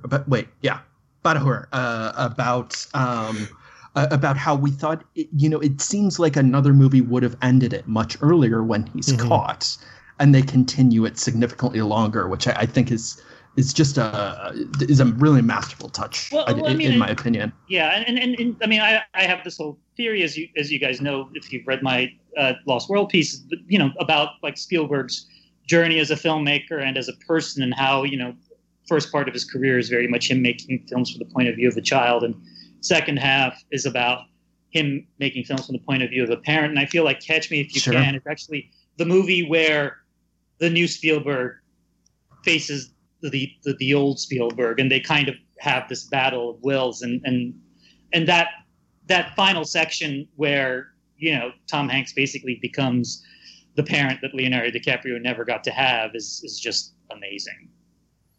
Yeah.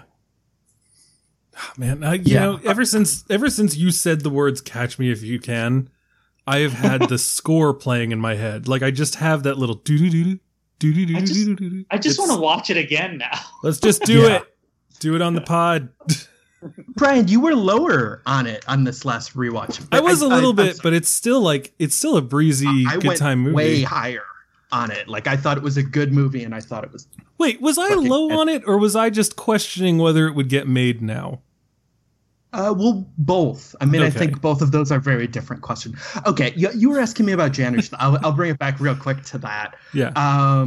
Yeah, so I like Janusz. I know what you guys are talking about in terms of the angelic light, but I do think it's interesting you're talking about, Hammond's house. And the exact sequence you guys were talking about with Lex and Tim, I really like how that's shot. It's shot in almost reverse of what you expect, so that it's the silhouette of Peter and then Goldblum, and it's like almost in the corner of the room. Like it's really almost an awkward setup, and you're seeing, Lex and Tim taken off. And yeah, I guess you could interpret that as like, oh, the movie doesn't even know what they want to do. But I like it as like that it's so businesslike in that entire place, despite like Hammond's, ostensible warmth, that they would literally just be taken out the door during like this business conversation about NDAs. Like, to me, I thought that worked really well. And then once we get to the Lost World, I think Janice, you said it once and now I can't say it Janusz? again. Janusz, apologies. Janusz, his work on the actual island, though, I think is kind of unobtrusive for him. It's just interesting, and I think Cundy is, he does like a lot of these. There is like a more palpable warmth. There is more of like, he's a much more direct cinematographer to me, where, Janusz is more stylized. But I brought that up because I just think, I just think it's interesting the ways this film does feel more metallic, like outside of Janusz's feelings. Like, I like how Peter Ludlow, like, we haven't talked at all about his equipment. Like, I love these trucks with these extending seats, and the way that everybody has nets and these like tranquilizer guns that nonetheless look like, just these metallic, like, they're just so unwieldy. Like, and I think all of that stuff works really well in bringing across like the themes of of like corporations just not at all getting it. Well, yeah, like, and it's very militaristic and cold and dark, which is very different from Jurassic Park. I mean, in Jurassic Park, even the guns those guys have at the opening scene of Jurassic, they're like oversized, that they feel like action figure guns, like, and the whole movie is kind of steeped in this like colorful branded lunchbox iconography. Literally exit through the gift shop scene, right? Yeah. Exactly. and Lost World, I mean, that, first of all, the opening scene of Lost World is so dark, like visually, such a dark, like ominous clouds, and it tells you immediately, you're like, this is a different movie. And I do think, I think Janusz we're talking about him like we know him. I think Kaminski does a nice job of kind of taking the Cundy aesthetic and pushing it and making it darker. And it doesn't feel like a Kaminski movie, but it doesn't feel like the old Spielberg either. It does feel like we've entered this new territory. And I mean, I generally like visually, I like this movie more than Jurassic Park, even though you're right. You know, you pointed out the effects, they do feel a little more CGI this time. I think it's because, you know, ironically enough, I think it's because the VFX technology had developed so much between Jurassic. This time they were like, well, we can actually do these much more realistic dinosaurs, which is always the kiss of death with visual effects when you go to state of the art. To quote Jurassic Park itself, you were so obsessed with whether or not you could. Right. You didn't know if you should. Talking about the way this movie starts, I'd love to spend 78 minutes talking about this British family on this beach. Real assholes, all of them. The father and the mother do not have a good marriage. That child probably should have died so much earlier based on the amount of neglect. And also, they get served some really nice looking food. Mm-hmm. Sandwiches. so I do want to bring up something interesting. You know, you talking about the weaponry. The Lost World book goes into like extensive detail of like all the technology that, you know, if you were going to build a high blind or I'm sorry, Bill, it's a high hide. Hide. Eddie died screaming the words hide. If you were going to build a hide and you were going to build like even the RV and stuff like that, how much tensile strength you would need and the steel, and like they just go through like all of this ridiculous like technology that Crichton kind of came up with. Crichton. Every time we talk about Michael Crichton, you call him Crichton, and it drives me crazy. Crichton. Michael Crichton. Well, it's funny because I always call him Crichton, and then I get on this podcast, and for some reason I call him Crichton.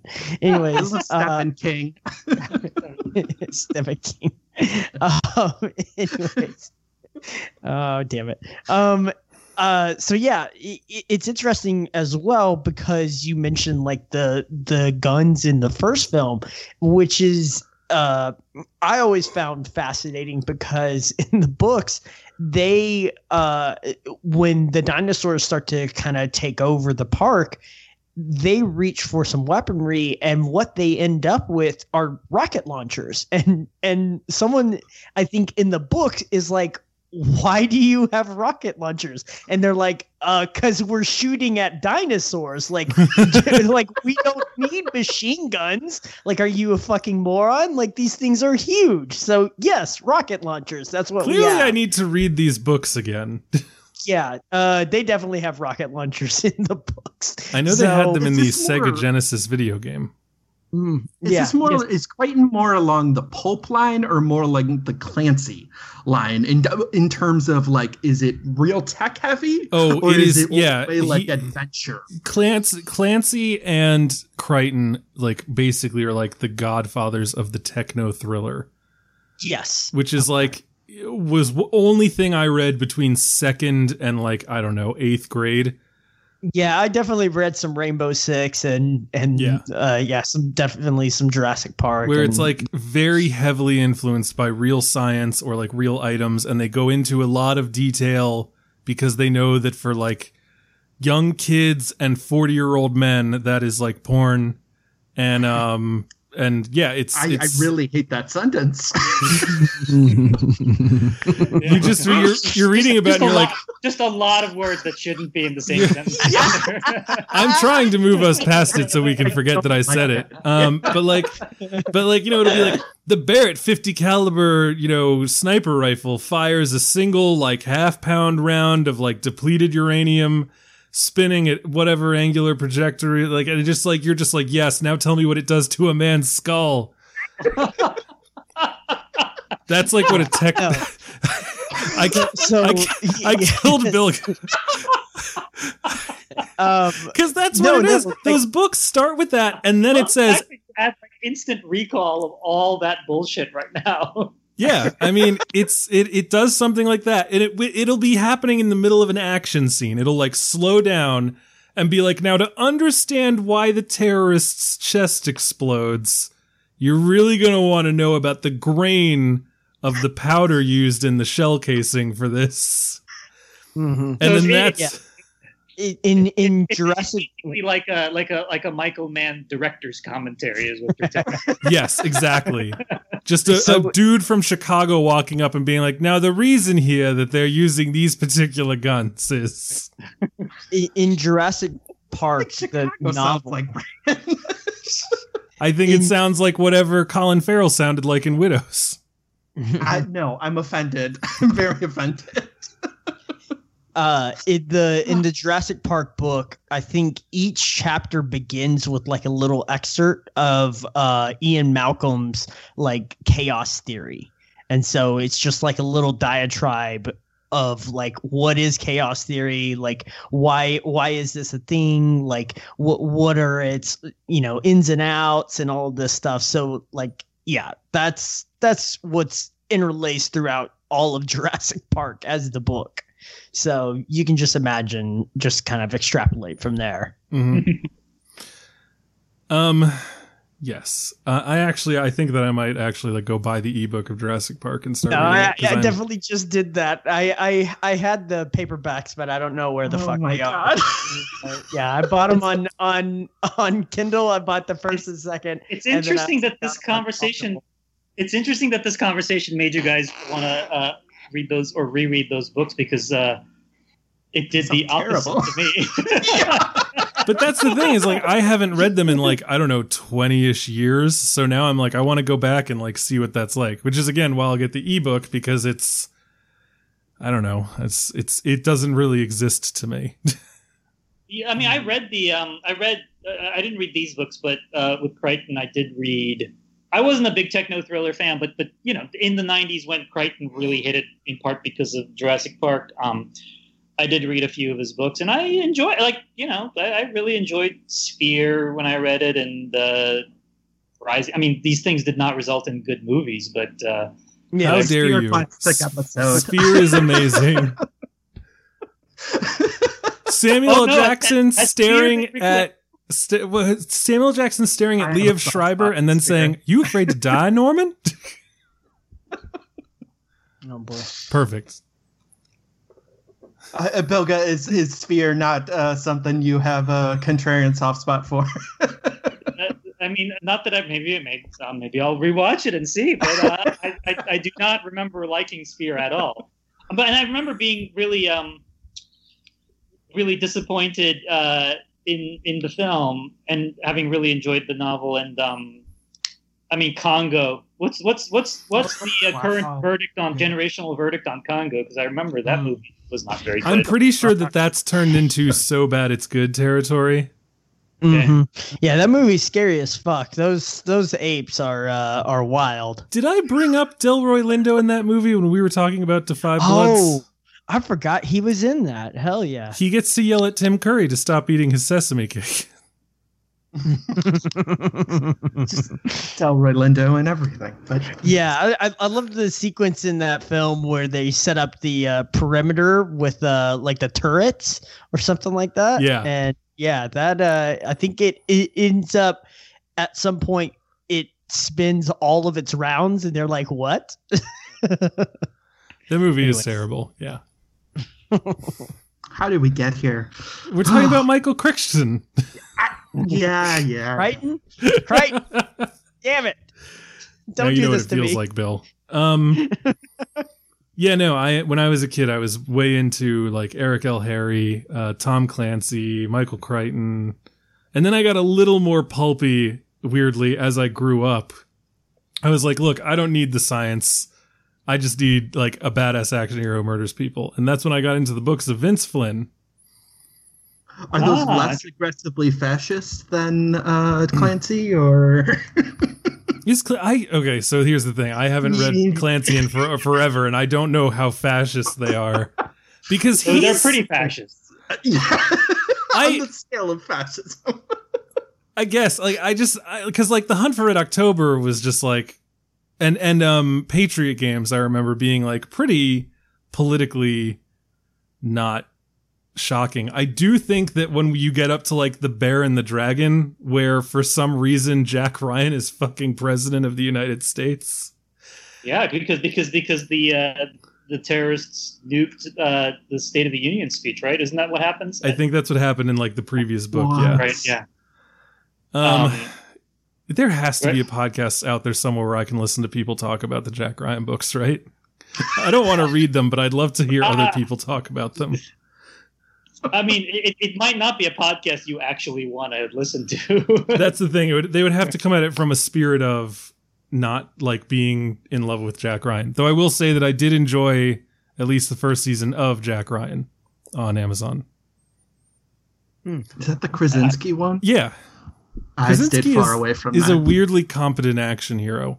What I was going to say is the Mitch Rapp ones are a lot. Mitch Rapp, the hero created by Vince Flynn, who was portrayed by Logan Lerman playing opposite Michael Keaton in the movie American Assassin, which Assassin? I did not see, but somehow know all of that information about. I really liked him because he's definitely one of those heroes who's like, I don't have an agenda, I don't have anything, I just know what's got to be done. And I like that as opposed to like we have to defend like, you know, Christian white conservative ideals. Mitch Rapp was just a man who knew what needed to happen. He died. Vince Flynn, young man. Anyway, I need to eat something, and I feel like we might. I would love to have Bilge back just to talk about the techno thrillers that we used to read. If you guys ever do like a Grisham legal thriller thing, I'm totally there. Man. I will do The Client with you in a heartbeat. Oh yeah. I'm a fan of Runaway Jury, which is one of those like middle brow, but like surprisingly pretty good. I've that whole thing of people, you know, going back to their comfort food media during quarantine. I've gone through several waves of that with different subgenres, but I'm currently on a courtroom drama, courtroom thriller kick, and really those just hit the spot when you really need them to. That reminds me that this kind of doubles up on that because I went through a Mammoth kick, and then I still need to see The Verdict. I just rewatched The Verdict last week, and it's great. It's really good. Is that Lou Matt? Yeah. The Verdict? Yeah. Okay. Lumet based on off a script by Mamet. I mean, like, Yeah. I just Paul Newman, Charlotte Rampling. It's really great. Yeah, that sounds amazing. Anyone else have any final thoughts on the Lost World Jurassic Park before we wrap up here? Sounds like a big old no. I like this movie. I really do. I really enjoyed this rewatch, honestly. That is bananas. And I would say this is the second best Jurassic Park movie, pretty easily. I would ask us to all go through and do a full ranking, but that sounds legitimately exhausting. So, gentlemen, I put it to you that when you tweet out this episode, once it posts, if you could just tweet your ranking there, that will be good enough. No more rankings on Twitter. No, we have to reignite the war. As long as it's not the Coen brothers for once. That's the one that comes up the most with what's ranking. you notice how like people like looking for clout have been asking really dumb questions on Twitter, but everyone answers because we have nothing better to do. No, not at all. Are they looking for clout, or are they looking for like passwords? So that's the funny thing is like, oh, what's the name of your first pet? Yeah, no, I'm thinking about the ones that are more specific, like, what's the movie that makes you think of sunsets? And then it's got like 4 billion retweets and everyone's like, Before Sunset. Before Sunset. Someone's like, ironically, Sunshine. Anyway, we got to do one of those for this, and I have no idea what it is. In honor of Michael Mann not directing Jurassic Park, who would you have preferred directed Jurassic Park? I think they found the right guy. Yeah, Bilge. Speaking of, you said you were gonna do a little Google food. Did you ever find anything about Michael Mann? I found nothing. I mean, honestly, if you look up Michael Mann and Jurassic Park, you get stuff about the climate scientist Michael Mann, and as I discovered, there is also, I guess, a climate scientist named Michael Crichton, which is even more confusing. But there's a climate scientist named Quentin Tarantino. Yeah, I mean, it would be really confusing if there was one named like Steven Spielberg. But it is. This was a possibly an urban legend that was dangled before we started recording. That Michael Mann might have at some point made a bid for the rights to Jurassic Park, which seems very un-Michael Mann-like to me, given that the film doesn't really have the things that he's good at. How dare you not say Michael Manley? Maybe it was a thought exercise. I don't know where I thought Maybe it was a thought exercise. I don't know. Someone, I don't know. If anyone out there recalls Michael Mann being in the running to direct Jurassic Park, please get in touch with Michael Snydell. This actually reminds me of my friend Paige. Have I ever told you guys about Paige? No, but is it relevant? Paige doesn't exist, apparently. I have looked through all of my yearbooks, and I cannot find Paige. And I've asked friends from middle and high school, and no one remembers Paige. Really? Yeah. So I don't know what happened to me. I have many vivid memories of this girl Paige, who was a part of our friend group and moved at some point, and no one remembers her. Now, and you said you looked through yearbooks. It wouldn't be a case where like this person, like she was going by Paige, but her real name was different or something like that. I honestly don't know. And what also doesn't help is that I can't remember what her last name was. And like I've wondered, like, was she there for such a strangely short period or something that she didn't get pictured? But then wouldn't it say not pictured? Anyway, if you know the girl that I know whose name was Paige, and I have no other information other than that one time I seem to remember she wore a shirt with little strawberries on it, please get in touch. And if you find out that Michael Mann was once in the running to direct Jurassic Park, please get in touch with Michael. These are the two things that we swear to God are real that we can't find any evidence of that will slowly drive us to the grave. Anyway, that's it for today. We again are brought to you by Mubi. For your free 30-day subscription, go to mubi.com/filmstage. Go to patreon.com/thefilmstage show to give us your money. Don't forget to follow us on Twitter at Filmstage Show, Facebook, The Filmstage Show. Michael Snydell, what are we talking about next week? We are talking about, I didn't look how to pronounce his name. We're talking about Michael Almereyda's Tesla with guest Clint Worthington. Is that the one with Benedict Cumberbatch? Ethan Hawke. You're thinking of the current war, yes. War. That was a joke for two people, none of whom listen to this podcast. I don't think any. Did that ever come out, or was it only at festivals and then disappear? I don't know. It came out. I looked up the current war, and on IMDb it comes up. The first thing is the current war : director's cut. Well, because it was the last movie Harvey Weinstein had his paws on when he went down. So there was, and so he was because it premiered at festivals and it was going to be coming out, and he was in the middle of hacking it to pieces, and as he does. And then I think in the meltdown of the Weinstein Company, in the wake of that, I think the film wound up in someone else, in another distributor's hands, and at that point, I believe the filmmakers kind of went back to the version they wanted, or I don't know the exact story, but basically they tried to undo what Harvey did, and I think maybe they released it as director's cut just to make that clearer, or maybe there was some legal reason why they had to do it. But yeah, it's a weird thing. I have a DVD of it, and I don't know which cut it is because I had to see it. For I think like Gotham Awards consideration before all this went down. So I have some cut of it that is maybe not the director's cut and not the Harvey cut, but some other cut. And as I understand, none of the cuts of it are good. It's kind of fascinating, though, that it's gone through that many. I mean, in a way, it's probably made the film more fascinating than it was ever going to be. Yeah. Simply by that virtue of that.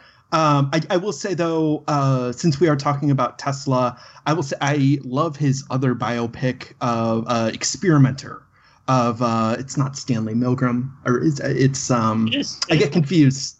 Okay, because there's the Stanford Experiment and Experimenter the same year, so that's why I get a little bit confused. But yeah, Experimenter's wonderful, and I highly recommend that one if you want to see his take on a biopic.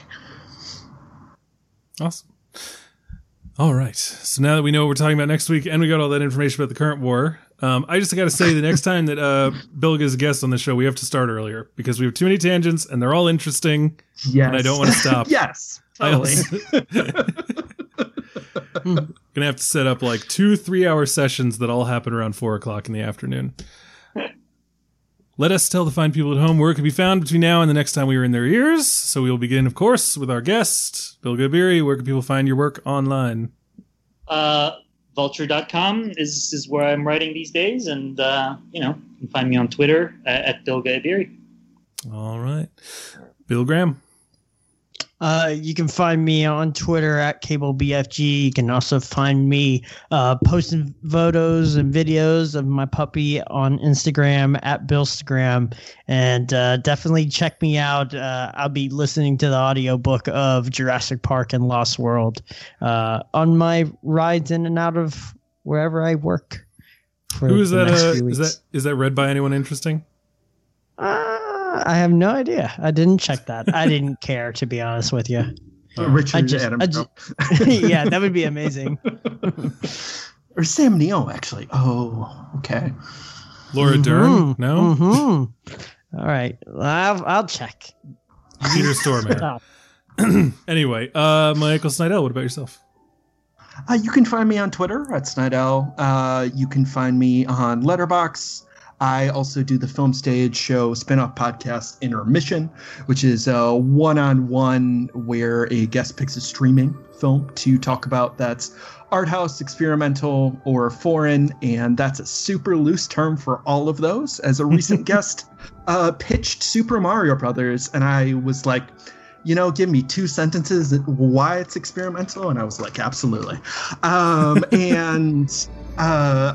as far as reviews, I wrote recently about Igor Abramenko's Russian film Sputnik for The Spool, which I think is a really pretty interesting film that's on VOD and uses its 80s Soviet Union setting to explore some interesting things about aliens.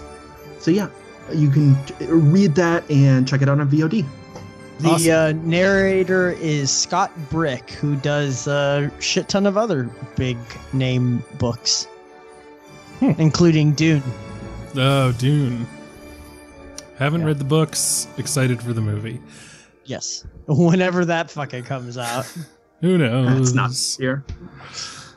As for myself, you can, of course, find all my stuff on brianjrowan.com. My Twitter, is at Brian J. Rowan. Instagram at Brian J. Rowan. Everywhere I'm at Brian J. Rowan. I'm not a clever man. And a reminder that you can find every episode of this here podcast at thefilmstage.com, where you can also find my latest written review, which once again was for The Tax Collector, a movie that I weirdly have found myself thinking about every single day since I've seen it. And I don't know if that's a good thing or not. But there will be like I was in the shower today and I just remembered an aspect of it and I just chuckled to myself, and then I was mad because I don't know anyone else who's seen this movie that I can talk about this with. I saw it. Okay, then after we're done recording, I just gotta say like one thing to you and just be like, so I can just get this out of my brain. But that is it for today. So, ladies and gentlemen, thank you so much for joining us, and tune in next week.